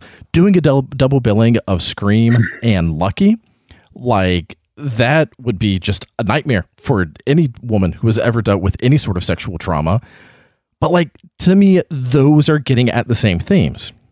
Was that the theme that Scream was trying to get at? I don't know, but it works now. I think 1,000%. And I like the way that the film goes out of its way to show you that regardless if you think Billy is the killer or not, he's a piece of shit. Yep. The scene, again, taking it back to my man Randy, when Randy's in the video store and he notices that Ski is in there and he calls him out for being in the horror section. It's like, he's flirting with two fucking women, dude. Yep. Like, call him out on that bullshit. Now that he's in the horror section, that his girlfriend thinks he was trying to murder her, and instead of going like right to her and apologizing or doing anything, the first thing he does is go out in public and flirts with other girls. Yep, he is the worst. Well, and not only that, it's like he, like at the beginning of the movie, whenever they have the scene in the bedroom where he's, he wants to have sex with her, and he's like, yeah, I just thought we could take it to the next level. Like, he's kind of trying to play at being the sensitive boyfriend where he's like, okay, yeah, I will respect you and just do the on top of the clothes stuff. I'll go away, whatever. But then, like, you immediately kind of realize he's full of shit whenever he's accused, he gets out, and then the first thing, like you said, instead of like going to Sydney and checking on her to make sure she's okay and like understanding that she just went through a traumatic event on top of also suffering a traumatic loss of her mother less than a year ago on the anniversary of her mother's death, he immediately comes to her and he's like, so where are we at? Like, what's our relationship like? Are you seriously still mad about your mom being dead? My mom left and I'm over it. Which, again, his motive is still kind of in question, but like ultimately sounds like he's just kind of jealous because he blames her mother for his mother leaving and doesn't blame recognize his dad. That his father shares responsibility for the affair. Yep, it is only the woman's fault. Like he slut shames her mother while also getting pissed off that Sydney won't put out for him. Yep. Yeah. Despite the fact that the reason she won't put out is because he killed her mother. Like, he is the architect of his own fucking pain. Yep. And does not recognize his role in it whatsoever. Well, and all of this movie is so much about like I feel like that's part of why the meta stuff works so well, is because so much of it is about like how horror is often driven by like male ego and how men, the gender dynamics of horror movie, whether intentional or not, is like most horror movies are about women being pursued by men, like, and the reason why, might change from movie to movie, but ultimately it's because like people see women as vulnerable. And again, whether intentional or not, it's about men trying to make women submissive by controlling them through violence. And I don't disagree at all. That's part of why the meta bugs me, is because like the movie, like that movie works so much better if you get rid of the meta, if you just trim it back. Like, but we're not focusing on that because we're talking about the stuff that is fun, that is great, that does make this movie awesome. Going back a little bit to Matthew Lillard's character at the end when he's like, wait, what? You had a motive? And again, it's a split second of just the look on his face of what? That is part of what makes his character, while still the worst, tragic. Like, I don't feel for Billy whatsoever. F that dude. He is the worst. Stu, he says that line of just like, oh, I'm just going to say that it was peer pressure. That's kind of true. Like, so many of his lines throughout the movie make it clear. I mean, I think he's also like, I mean, it seems pretty clear to me that he's the one who kills Drew Barrymore in the beginning because he talks about how he dated her, and I think he was spurned by her, and that's why he's mad and decided to kill her and his boyfriend. So, I mean, he's definitely. I wouldn't be surprised if Billy has gaslit him. Yeah. I think that's what it is. It's shown again and again how manipulative Billy is. Yep.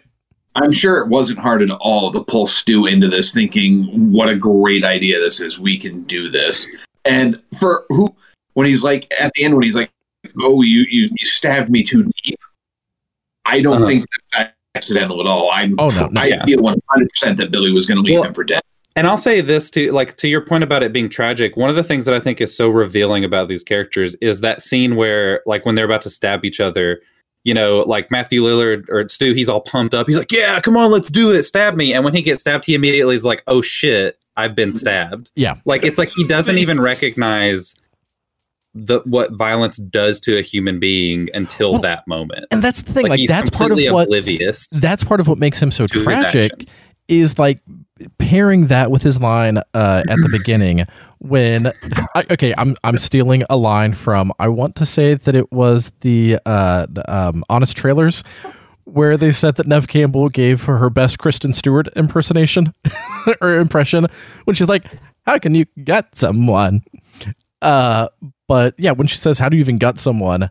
And Stu starts talking about like, oh, well, you just do blah, blah, blah, blah, blah. Like, he is obviously so tone deaf to what's going on that, like, for him, I don't think that he has that same sense of like, I think that it's a different game for him. And I think that for him, it is slightly more on the, I think it is more of a performative thing. Like he still like, to connect this kind of with our Gen X series, I feel like all of these are kind of like, all these people are kind of latchkey kids to a certain extent. Like Stu is obviously kind of a rich kid. Big giant house. Right. He's been left alone for that big giant house. It feels like to a certain extent, these kids kind of raised themselves on movies and they don't really know how to differentiate reality and fiction. And they're like, yeah, I like movies, so I want to live in this reality, which to kind of put, to bring this full circle with Billy, I do want to mention one thing that stuck out to me a lot this time that I never really picked up on before, which is, you know, the fact that they are kind of like trying to direct themselves into their own movie. There's this scene that like has always seemed a little cheesy to me up until this past watch, where it's like right before Billy and Sydney are about to have sex. You know, she's like, yeah, this isn't a movie. This is real. And he's like, no, it's all a movie, Sid. Like, life is a movie. You just can't pick your genre. And there's a part of me that's like, that's kind of silly. But when I was thinking about it this time, it's like, he is literally picking his genre. Yeah. Like, that is what he's doing. He's choosing to live in a horror movie. Like, when he says that, in my mind, I feel like he's instead of like doing like the royal you or whatever, it's like I feel like he's directly addressing her. He's like, no, you can't pick your genre because I am picking it for you. Yeah, he is the director. He is the director. She's doing the thing, like, you know, she's like, oh, I wish I was in a Meg Ryan movie or a good porno or whatever. And he's like, nah, you're in a horror movie. He's like, that's the movie you're going to be in because that's what I say. Which, oh man, we have to get into Sid's arc because the way that is fulfilled through her character, I think, is just, it's what makes this movie so great to me and why I think Sidney Prescott is just the fucking best final girl and why I love Neve Campbell. I disagree. She's not the best final girl. But let's talk about Sydney. Let's talk about that. Why do you think that she is the best final girl? Because I think that to kind of get at this whole movie is about men trying to control women, and her arc is about her finding her agency, taking control of her life. Like, she's traumatized by her mother's past. She doesn't want to have sex, even though she wants to. She doesn't want to have sex because she's afraid of being like her mother. She's been gaslit into thinking that it's a bad thing for a woman to have sexual desires, which, you know, again, with her mother, she's married, she's having affairs. Like, I'm not exactly saying that's right, but there's obviously more going on there. But she didn't think that her mom was having an affair. She thought that her mom was wonderful and virtuous and that she was rich. Like, exactly. She could not accept the fact that her mom could possibly be unhappy and having an affair.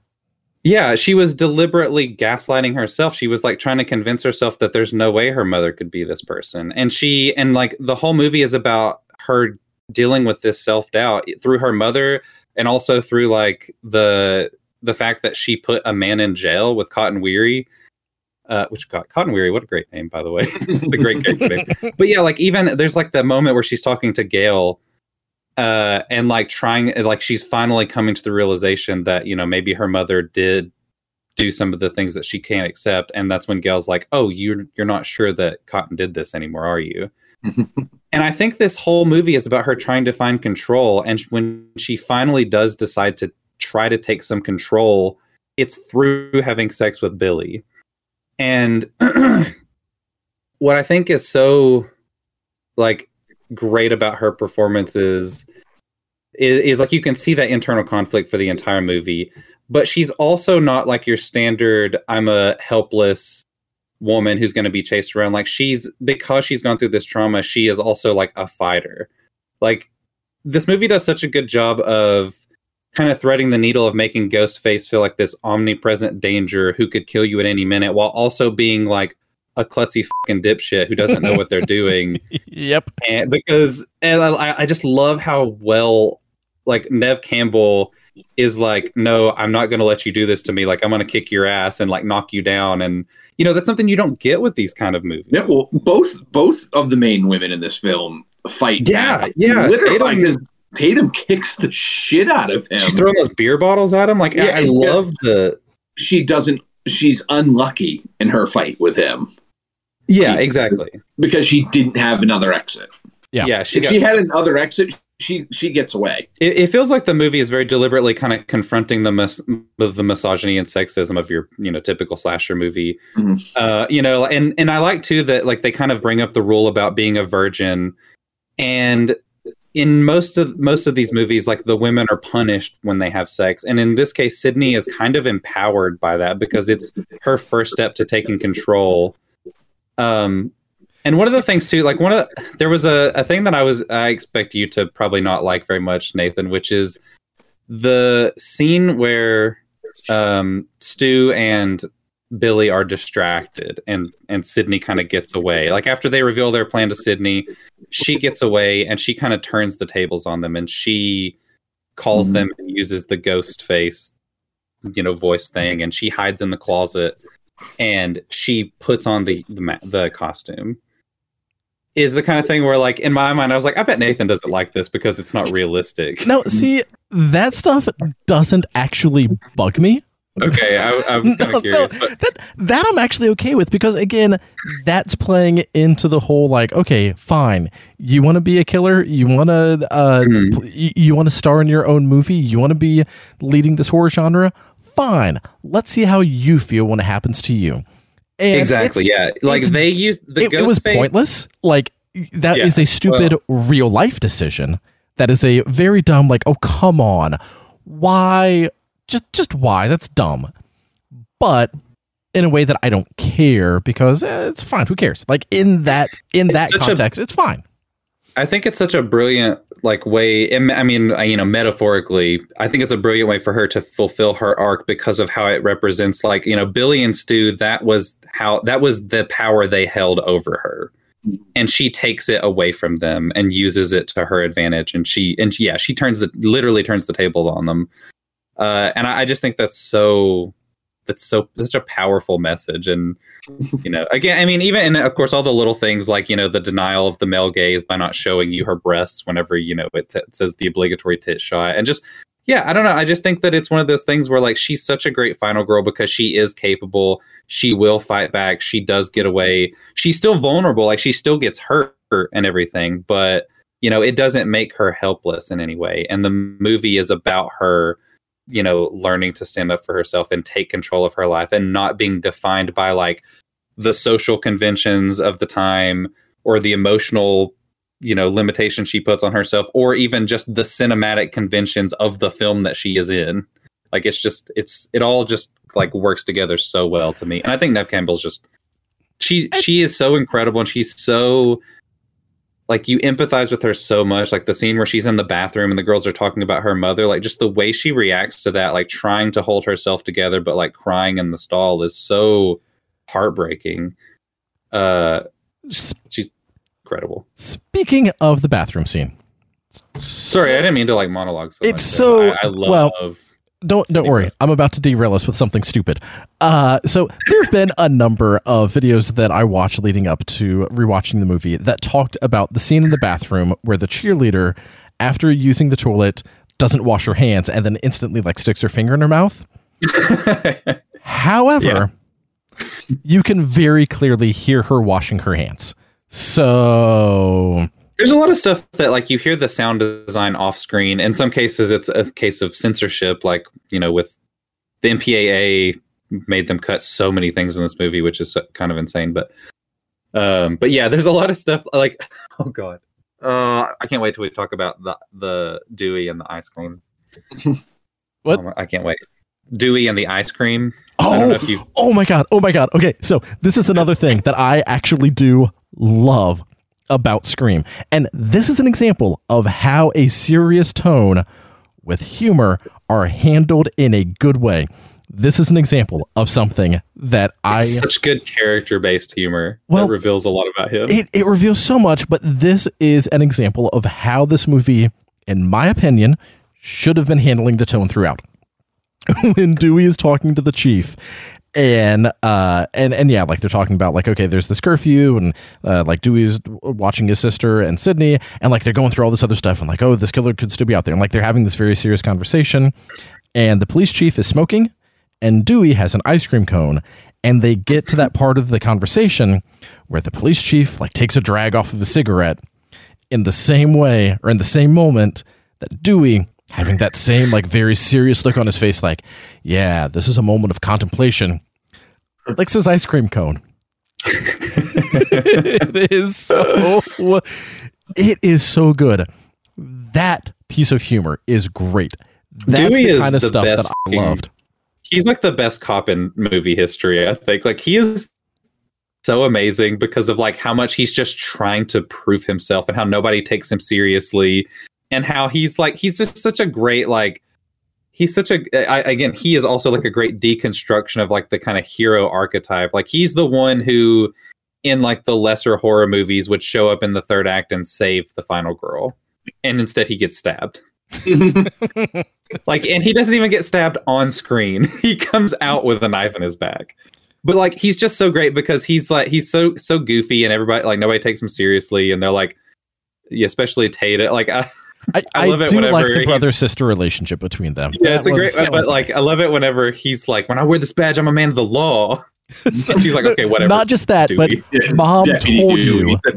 Yeah, it's the line of Mom told you when I'm wearing this outfit. Like, oh yeah, that's what it was. Yeah, or like, does Mom know Sydney's staying the night with us? Like, he's so good. That's the thing. He is the film's representation of like pure goodness. Like, everything he does, he's at least trying to do it for the right reason. Even when Gale is just like totally fucking with him, he's so endearing. He's still trying to do everything for the right reason. Yeah. And Gale too is such a great character because like when she first comes on, you expect her to be like the typical villain who's like kind of like the bitchy reporter who's prying into their life, but like she has such a great hero arc, just like Dewey. And the scenes with her and Dewey, like, even though she starts off like trying to manipulate him and get information out of him in like a pretty charming way, like their scene about like him not being in her demographic is so funny. Yeah. It's like, oh yeah, you know, I go well with like 18 to 24-year-olds, and he's like, oh, I'm 25, and she's like, oh, just missed you. And the way he says, like, he's like, I may be 25, but I was 24 for a whole year. So funny. One of my favorite lines. He wins her over because you can't tell me she's not falling for him a little when she agrees to go for the walk. Oh, 1,000%. And how do you not get why? How do you let's not go fall? Investigate this potential murder scene, but I'm gonna walk because it's a lovely night. Well, how do you not fall for that line of, do you know what that constellation is? No. What is it? I don't know. That's why I was asking you. Like that piece of humor works. The humor that works does make me laugh. I don't typically like Courtney Cox in movies, but she's so great as Gale. Yeah, her lime green jumpsuit. It's terrible. She's great at it's so fun too. Like, because she initially she's like calling W. Earl Brown like a lard ass and telling him to hurry up, and she's definitely trying to exploit, or it feels like she's trying to exploit Sydney, or even just the case. Like, she's got the line where she says something like, "Oh man, I might set an innocent man free. Do you know what this could do for my book sales?" Yeah, like, it's so crass, but at the same time, it's like you still get the sense that she's like she's a woman in a field where women are not taken seriously, and this is the kind of shit that she has to do to like be taken seriously. It's so great that they don't make her like a one-dimensional kind of villain. That's how all, I mean, I think all the characters like that. It's like they start off in these like very one-dimensional tropes that you expect in these kind of movies, and they reveal so much depth through the writing and the performances. Yeah, and this movie does do a really good job of like having that strong female lead, and it's weird, like even though this is such a female-led movie, in a way, like it doesn't feel like it. Like when you think of Scream, and it doesn't feel like it's pandering in any way. Like, you know what I mean? Like it's confronting those conventions, but it's also like it's not really drawing. It's weird because it's drawing attention. It's literally stating them at times, but it also doesn't feel like it's. I mean, again, because the characters are so relatable and like they have so much. You like them so much and you fall for them so much that like I don't. It doesn't ever feel like it's just there to, you know, get the women in the seats. Yeah. And again, for the most part, like Dan said, 97% of my comments are very good comments. Maybe I do love this movie. Maybe. Yeah. Here we go. We're getting there. All right. We'll get you there. We'll push you over the line. Maybe. We'll pull you out of that closet, Nathan. You may be bound and gagged when we pull you out. Like don't push him. He has to find this himself. It's like I said at the beginning, I do think with subsequent rewatches I'm going to get closer and closer and closer to loving this movie, and like just outright saying, oh yeah, I love this movie. Part of me thinks again that it's going to be that purely academic love of like, yes, all of these things are so great, and okay, maybe this is a better way to explain what I mean by it being an academic love. Analyzing Scream is tons of fun. Like, setting aside my critiques at the beginning, this last however long we've been talking about this has been great. There's so much about Scream that really is great. I don't know if my experience watching it is ever going to hit that point of like, oh my God, I love this movie as I'm watching it, because again of those little things that take me just enough out of it that during the movie I don't know if I'm ever going to hit a point where I'm not saying to myself, ugh, at certain points. I will again spend a long time talking about why this movie is great, and I definitely do have a deeper appreciation of this movie, but I still think that my critiques stand. I still think there's a little too much referencing throughout. It could have been trimmed back just enough. Like, trim back some of Neve Campbell's movie references. Trim back some... Yes. Trim back... Yes. Because, but here's the thing. As you were talking about... So wasted frame. Here's the thing. Here's the thing, though. As you were talking about Billy and the way that he views everything through movies... I started to disagree with you as you were saying all of that. Not necessarily disagree with what you were saying, but I started to kind of rebut it with a fine, but somehow it just didn't work for his character in the way that Jamie Kennedy's movie references did work for his character. But the more that you talked about, it's like, you know what? That actually is what works about Billy. Yeah. Because with Randy, like, his character is so overtly movie referenced that, you know, like the whole conversation in the video store of, well, then why aren't you a suspect? And he's like, yep, I totally should be. Like, within the context of a horror movie, I should be the prime suspect because that makes sense. Billy and all of his gaslighting and all of his manipulation and the way that he was gaslighting you the whole time, Nathan. He's in the way that he is so manipulative and secretive and is trying to, in a dumb high school way, control every facet of his life, is trying to hide all of those movie references. Like, he's trying to hide how much movies like are influencing him, but he keeps fucking talking about them, and so like he can't escape it. So that reminds me of something I have to bring up in just a second that I forgot to mention before. Okay, so even though like as you were talking about it, I started to rebut, by the time that you got to the end, it's like, you know what? No, nothing to rebut, because I agree. Billy views the world through his movies. Yeah.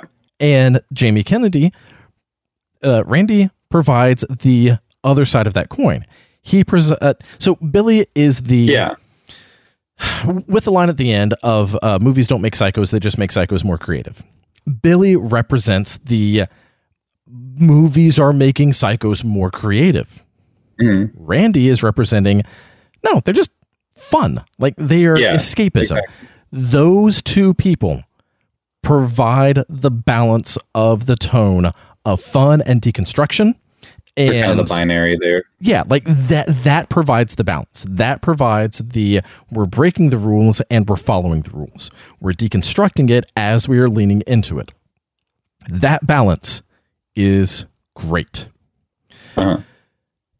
So many other pieces that aren't part of their dichotomy, to me, is what gets me rolling my eyes just a little bit.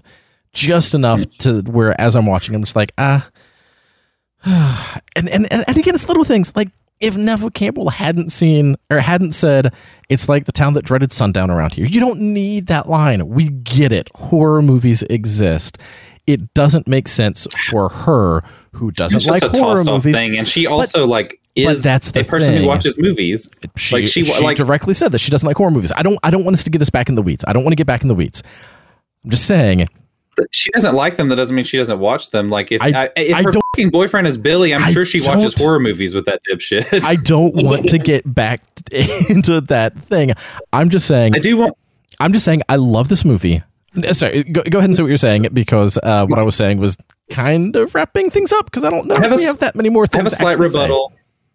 And it's just that, like, I think when I was talking about how, like, the whole movie is about Sydney wrestling control away from Billy, and that's kind of her arc.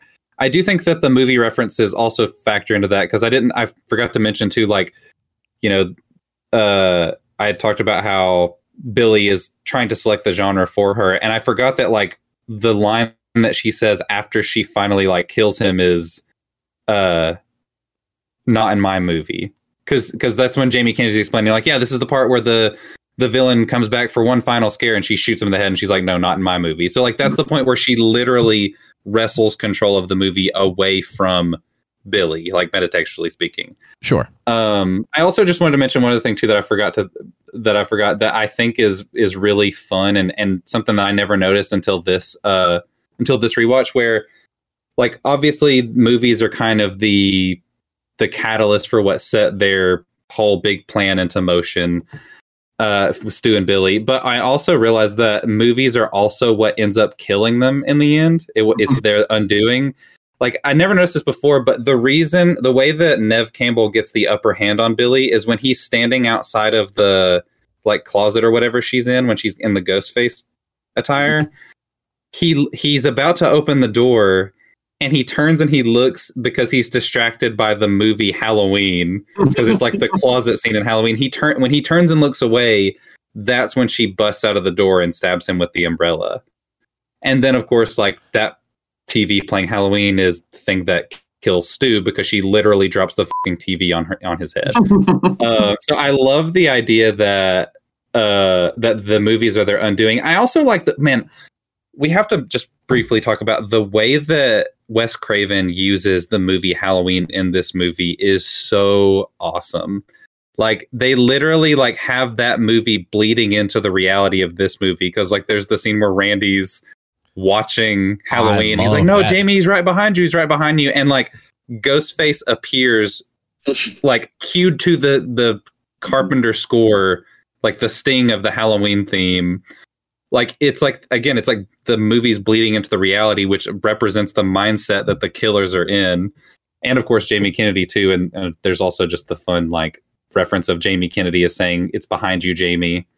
He's talking to Jamie Lee Curtis in Halloween, but he is also a Jamie with a killer behind him. Mm-hmm. So that's fun. Like, that's just so fun. And it also, like, works on, like, a kind of an academic level, too, where it's like Halloween so greatly inspired Scream, but also inspired the killers in the movie Scream, and it's just all so good. And I love too, like, when Dewey's going and like going through the house, you have Halloween playing in the background too, and it kind of ups the tension, even though nothing is actually happening in the house. Like, it makes you think something's going to happen because you're hearing the other movie in the background.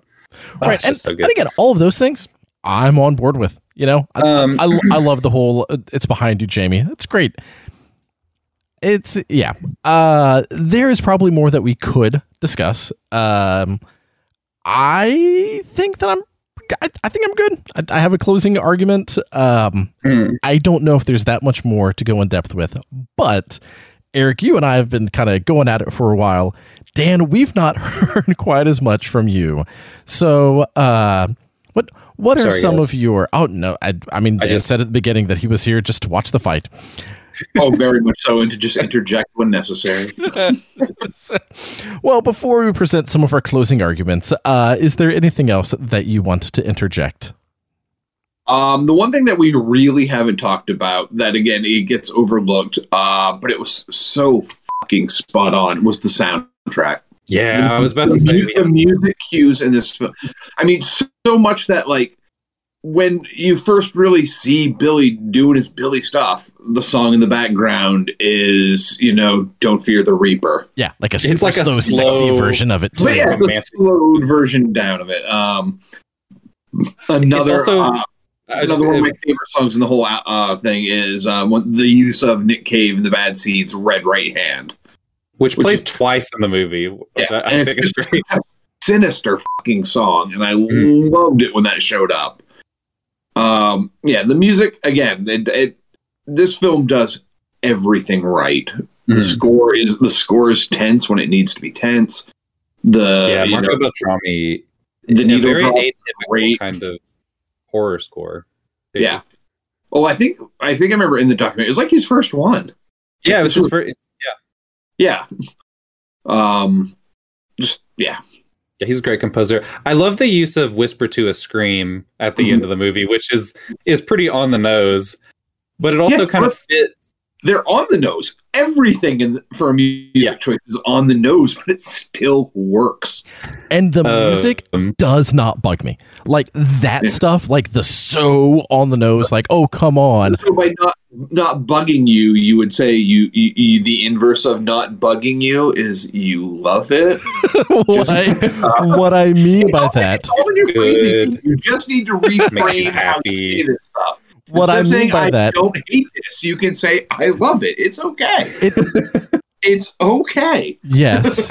That was the contextual transition of, yes, I do love the music.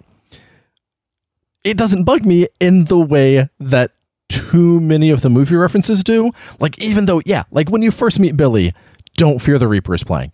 So on the nose. It's like so Romeo and Juliet as he's going out of her window, which I think is really, it's like, it's cued so well. Even, the music was great as it is, like, that's doing the stuff where it's like, yes, that is incredibly well done. I do love that. Again, I'll save my closing arguments until we get there. I was just gonna say, there's even little, like, I even love, like, the way that the music syncs up. Like when "Red Right Hand" is playing, Dewey shuts the door to his truck, like right as the like drum hits. It like syncs up perfectly. Like, there's little things about it. It's just like, it's just like those little extra kind of details that are really fun that you kind of pick up on later on. I'm trying to think if there was anything else that I really wanted to mention. I love how 90s this movie is. Like, I think it's kind of apologetically 90s too. Like it's the kind of thing where a lot of times when you make a movie like this, you want to try and like not be too referential to the specific time because you want it to be like timeless or whatever. You want it to play to people. But like, this is such a great time capsule of like how where technology was right before the internet changed everything. You know, this movie couldn't really be made today in the same way because of, cell phone. First of all, everyone calls cell phones cellular phones in this movie, which is it's always funny to me. They say cellular like 90 times throughout the movie. I feel like too, like right now, like if like I showed this movie to my fifth graders, besides getting in trouble, most of them would be like, where are they? Where is that place that they're at? And everyone is walking around talking about movies. What is that? Yeah, what is that? What are all those boxes with the movie covers on? Yeah, it's like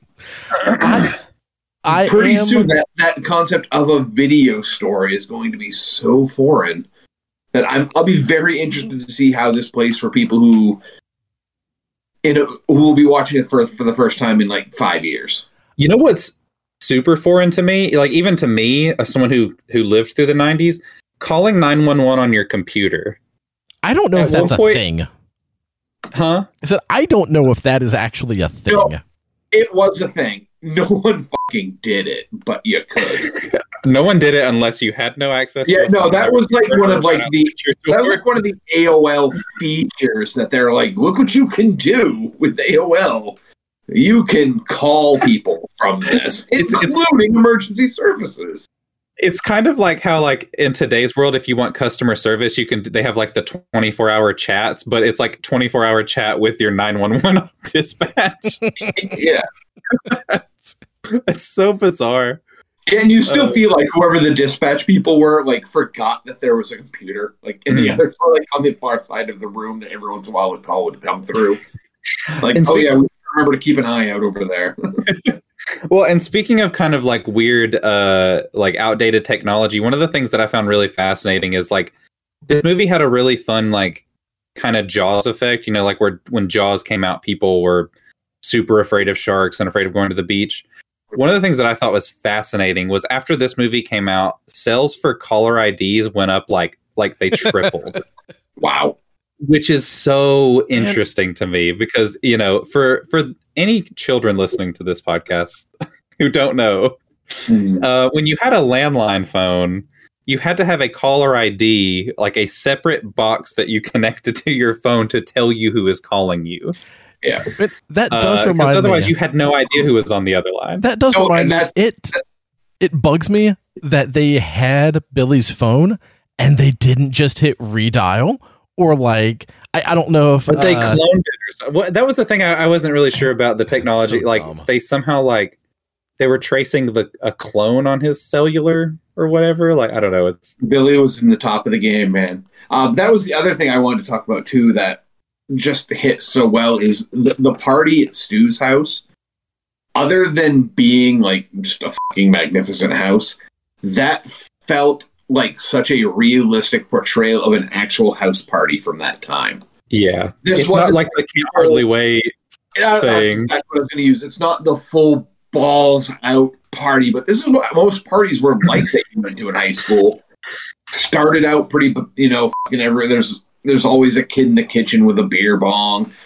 And, you know, there's a couple people running around. But within like an hour and a half to 2 hours, it's mostly just a core group of people hanging around watching a movie. Yep. Yeah. You know, while people are upstairs fucking, and maybe there's still like one guy just like going through your dad's liquor cabinet trying to drink everything. But it starts out big and settles down so quickly. And that's how most high school parties really are. Because otherwise, the cops show up. I mean, yeah, the ones that aren't Dewey. Yeah. Oh my god, I love it whenever Dewey's like, "Hey, you can't drink that. You're underage." And he's like, "No, I'm just kidding. Have a good time." It's so dumb. It's like it kind of, and it also like gets at the idea that this is like a fairly small town for the most part, and it's like everybody knows everybody, and he's the town sheriff. But he's like, yeah, they're just hanging out. There's a curfew, you know, they're just kids like having a good time, and I'm here to supervise them. Yeah, it seems to me like it's a fairly well-to-do town where crime is not much of an issue, other than this one murder that happened last year. Yeah. I do want to, unless you're a Prescott, then it's a good murder. Town. Do what? I said, unless you're a Prescott, then it's a good town. Yes, exactly. Yeah. The only other thing that I kind of wish we had talked about a little bit more is I'm really fascinated by the way this movie, you know, kind of talks about like the way that movies have kind of warped the reality of the killers, and this idea that movies create violence or inspire violence in real life, because the movie kind of gets at that in some interesting ways. And there's also some really interesting like kind of real life connections to that. Like this movie, had to be submitted to the MPAA 8 different times because it kept getting an NC-17 due to the violence, which is pretty interesting because like the movie is not, even if you like watch the uncut version, like compared to the kind of shit that you could see on network television today, it's really pretty tame. And even like compared to movies in the slasher movies in the 80s, like the violence is not overly graphic compared to that, but it is like the thing that the MPAA had a problem with was that the movie was just so intense and that it involved teenagers and that it was very imitatable. Yeah. And I think that's pretty interesting because like Wes Craven talks in the commentary about how the MPAA was like, yeah, this is actually a really good movie you have here, but it's also an NC-17 because, you know, we don't want kids to do the things that are done in this movie. We don't want them to get any ideas. And it's like they're missing the whole point. It's like, yeah, the movie is trying to say that, like, you know, this isn't something that like is going to create killers. It's just like, it's trying, I don't know. It's trying to make a point about violence in media and how like it can affect you to a certain degree, but also within context, it can be a cathartic experience, you know, like it is Which a way is for us part to of why deal with our real life fears. Well, and that's part of why I am so curious as to what an Oliver Stone produced version of Scream would have been like. Oh yeah, because he was the one who was in the bidding war with the Weinsteins over the script. Because I feel like it would have been terrible. Because he was in, like, you know, not necessarily trouble, but because it feels like he covered all this ground in Natural Born Killers like, that's already, which I don't know if he was going to direct it or produce it or whatever. Not just Natural Born Killers, but like the fallout from Natural Born Killers, where killers started a very specific case of a couple of teens like directly saying we were inspired by Natural Born Killers to go out and kill these people. And to be fair, there were like multiple instances of kids who killed people who said they were inspired by Scream. I mean, that happened a few different times. Yeah, this movie was. I read that this movie was shown to a Senate committee in a hearing related to Columbine to show, like, you know, media that's targeted at teenagers. And again, Billy is like the prime incel character. Like the things that he was saying are the things that like school shooters have said in terms of like, oh, you wouldn't have sex with me, so therefore I'm going to kill everyone around you. It's like that. Well, also showing off how smart and knowledgeable I am of horror movies beforehand. Yeah, it's. I can understand. I can understand their critiques of that, and that is an entire other. That's an entire other series of podcasts just digging into what is the role of movies and the impact of movies and censorship and whether or not it should be censored from like a legal standpoint and an ethical standpoint. And like, here's the thing: tons of that stuff to discuss. You know what I just realized is we can get into this in a later episode because we're covering 3 more Scream movies. Hey, yes, we are. We need to wrap this one up because we've been talking for a while, and honestly, I'm losing steam. Great movie. Also, just one last real life incident that I thought was interesting is they were supposed to film at Santa Rosa High School, but apparently the people in the community kind of freaked out over the idea of filming a serial killer movie in a high school, and it led to like a 3-hour town hall where the entire town, like 1,000 people, were in there like debating whether or not this movie should be allowed to film there. You know, because of how it would represent the community and that kind of thing. So just a lot of it's interesting to see like how this movie is like talking about things that it then also like inspired reactions to in real life, even before the movie was released. Yep. So yeah, good movie. It is by and large a great movie, which brings me to my closing point of, by and large, this is a great movie, and I do love it. I think that I love it. Love it. I think that I love it because you think, therefore you are. I think, therefore I are. And this movie is incredibly rewatchable. Like, if it weren't for the fact that I'm so exhausted right now, I would want to rewatch this with the commentary on. I want to watch that Still Screaming documentary. Like, I want to watch more about Scream. I'm looking forward to doing the next 3 movies in the series. I love Scream. I really, really do. Are you going to add a heart to your letterbox now, Nathan? Yes. Good. But I'm also adding. My job is done here. But I'm also still keeping that asterisk of the things that bug me still bug me.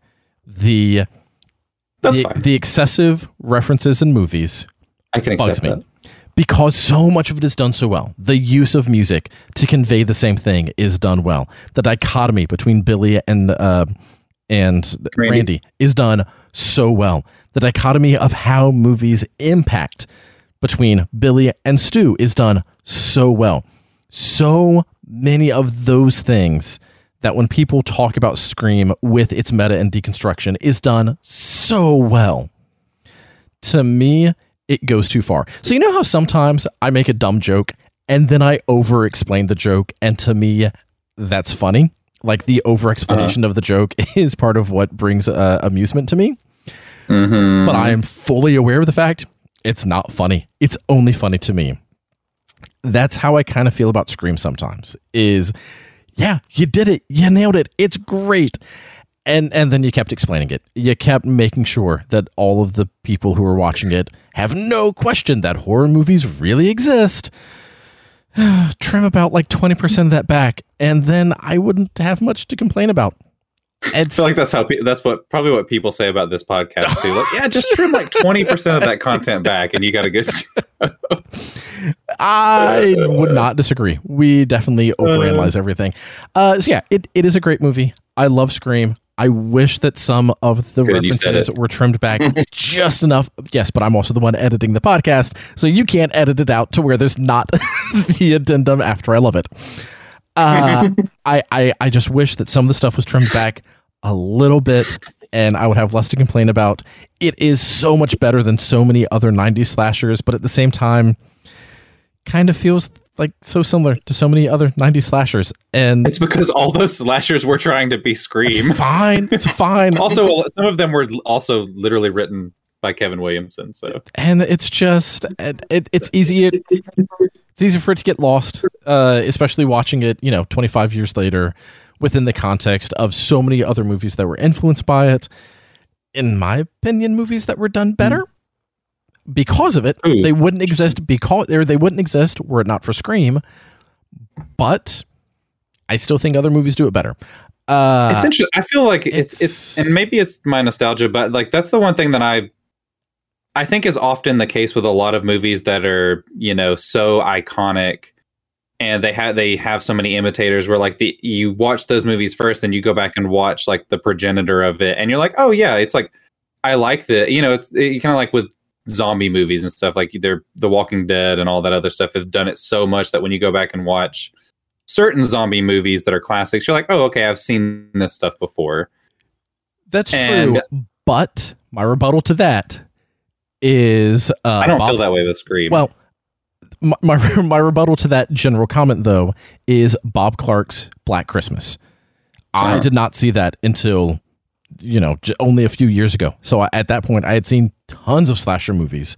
When I watched Black Christmas, even though it was like the proto slasher, and so many movies were influenced by it. I mean, Halloween was influenced a ton by it. Like Scream was influenced by it with the stuff over the phone, and like even watching it after the fact, Black Christmas to me still hits with just like, oh my god, this movie is amazing.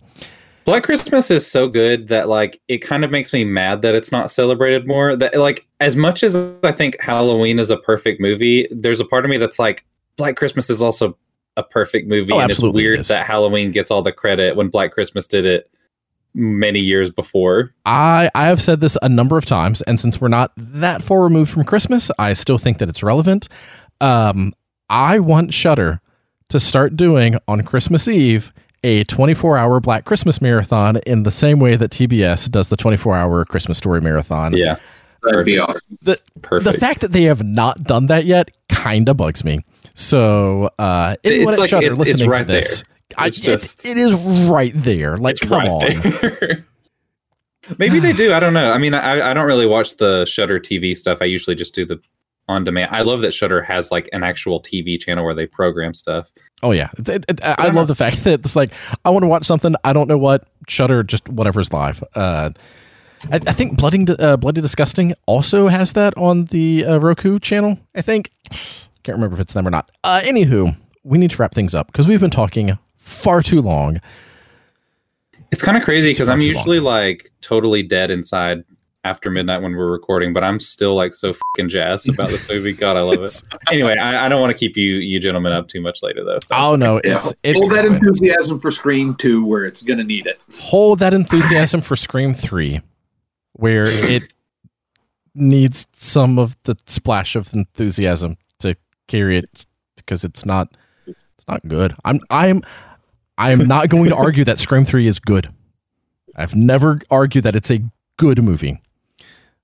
I am going to argue that it is a fun movie that leans so far into the internal logic of they're making a movie and the killer is doing the things in the script of the movie that it's just like, yeah, it's okay. I don't care about some of the other dumb stuff. Yeah, and then faxes script pages to someone who then acts out those things that are exactly on the page, even though the person could have no way of knowing that person would. I'm sorry. We'll talk about this later. We'll talk about this. Again, I'm not saying that it's good.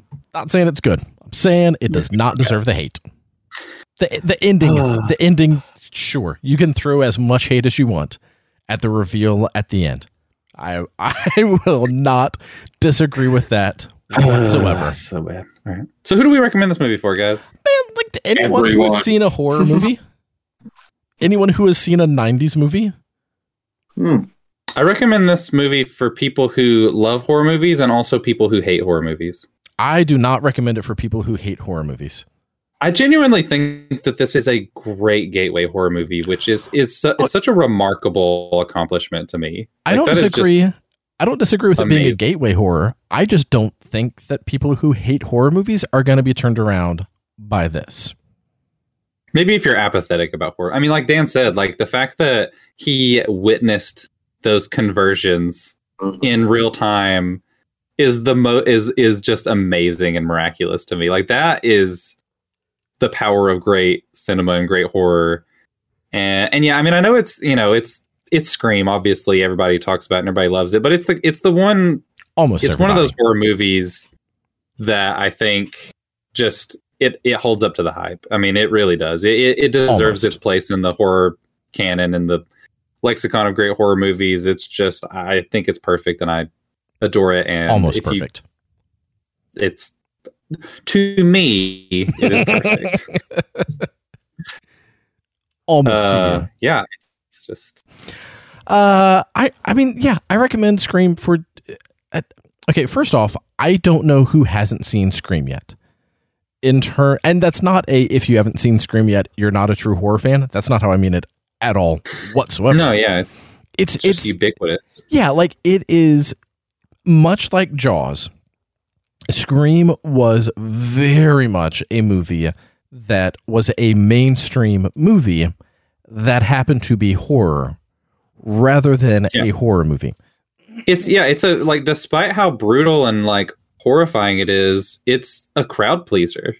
I mean, it really is. Like people were talking about Scream who just like watched movies, like you didn't have the Die Hard Freddy. This was also a Christmas movie, by the way. They released this movie at Christmas time in 1996, and it still became one of the biggest movies of all time. Like that's because crazy. It had slow growth. It wasn't like it was word of mouth. It got bigger each week for a few weeks. Yeah, it was great. Yeah. So there probably are not that many people who have not yet seen Scream. Again, because of how long ago it came out, but also how recently it came out, because of the fact that, again, like Jaws, it is a very mainstream movie that just happens to be horror, and because so many horror people, like, this is held on such high esteem of like, oh my god, Scream is like one of the best horror movies of all time. I'm not there yet. I want to be. I'm not. I think that it is a great horror movie that is done incredibly well with just enough things to bug me to where I have to keep adding those caveats. But yeah, I recommend it for anyone. It's anyone who likes horror movies or is curious about horror movies, who is old enough to be able to handle a horror movie. Scream is good. Oh shit. Yes. I just remember one thing I have to mention. I'm sorry. It's super quick. I can't believe I didn't mention this sooner. This movie has the scariest thing I've ever seen in a movie. And I'm not I think the scariest thing I've ever seen in a movie is the end of the opening sequence.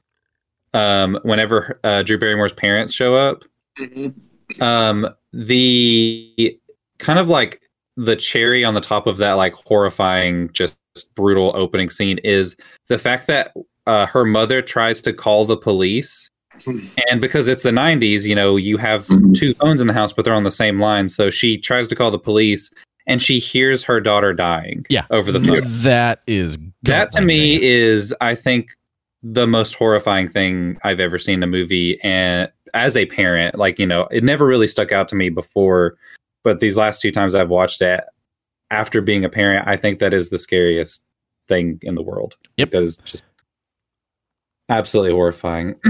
Yeah. And again, that plays back into the sound design that you the idea talked too about that she's earlier, hung by a swing set, emphasizing the fact that this is still a child. It's so good. The way this movie examines the loss of innocence in teens and how these are all just kids is also really smart and done in a way that's not laying it on super thick. Anyway, all right, I'm done. Good movie. Love it. I don't disagree with any of that. It's great. Scream is a great movie. It's great. I love it. There, I said it. Still got caveats, but fine, whatever. I'm too tired to argue anymore. My heart. Sure. It is a solid 3. Out of 3? Good. Okay. Out of 5. It's fine. Oh man, it's fine. Good episode, guys. This is great. I love Scream. Oh man, I'm so. There's 3 more of these movies we get to talk about. Are you fucking kidding me right now? This is Christmas has come late or early, depending on how you look at it. I mean, our Christmas episodes, if you're listening to us live, still have not been posted. They're literally yeah, gonna be late. All right, Dan, I feel like we should let you go. I know you got to get up early tomorrow. You got to work. I got school bright and early, but I know. Hey, Dan, where do you want people to find you? You can find me at my website, hbotofrontrow.com, and on Twitter at hbotofrontrow. And Eric, where can you scream your thoughts? See what I did there? Yeah. I like to scream into the void of Twitter, the Chimerican, TheChimerican, and I have sort of vowed to try and be a little bit more active on social media this year, at the very least to do more to promote this podcast so people listen to it, because I feel like it's a pretty good podcast. That's all right. You can also see pictures that I post on Instagram at Chimerican Reviews. And you can see what I've been watching on Letterboxd at Eric Jay. And you can follow me / the podcast on Facebook, Twitter, Instagram, and Letterboxd at Video Monster Pod. You can also follow me personally on Letterboxd at The Gargoyle. That's Gargyle, because it's a gargoyle wearing an Argyle sweater. And if you enjoyed this episode, be sure to keep coming back as we continue our Scream in the New Year series, where we talk about lesser Scream movies. And then we're just going to go downhill. I've not seen the 4th one yet. I hope that by going downhill from here on out, that it's just launching us up into the ramp of 4. But we'll see. I'd really like 4. I think I've only seen 4 once, and it was right when it came out, so it'll be interesting to see. I remember liking it, but I don't remember much about it. Same for me. I remember being surprised by how much I liked it, because I thought it would be bad. Well, I mean, coming off a 3, sure. Well, I actually saw 3 after 4. I have it sitting right there, and I'm going to watch it. Not now, because I still have to watch 2. I still have to find 3. But yeah, keep coming back as we continue our Scream of the New Year series. Just like and subscribe wherever you get your podcasts. And if you, enjoyed all of this rambling for 2.5 hours at this point, might be trimmed down. I don't know. If you've enjoyed all of our rambling at this point and want even more of that, be sure to join us live as we record these episodes live through Discord. The link for that is posted in Facebook. They are live and unedited every Tuesday night at 9, usually. Sometimes they're rescheduled. Sometimes they're pushed back because we have to actually get our kids to bed. But, roughly Tuesday nights at 9 on Discord. You can listen to Video Monsters dive into movies. And you can join in the chat. You can text us things and we can talk about it. Because that's a thing that we've done before. With people who have listened. I'm so tired, guys. Are you short-circuiting over there? 100% he is. Yeah. So follow us, like, subscribe, tell your friends, leave those reviews, and join us on Discord. Leave those good reviews. Like, follow Brain Broken. Join us in the Discord server to listen to us words at you with energy or with exhaustion. Either way, it's fun. All right. That's been it for this episode of Video Monsters. Sweet Jesus, I'm tired. I'm Dan. Wait. And I'm Eric. I like scary movies. Good night, everybody. There's 3 more of these movies we get to talk about. Are you fucking kidding me right now? Like, Christmas has come late.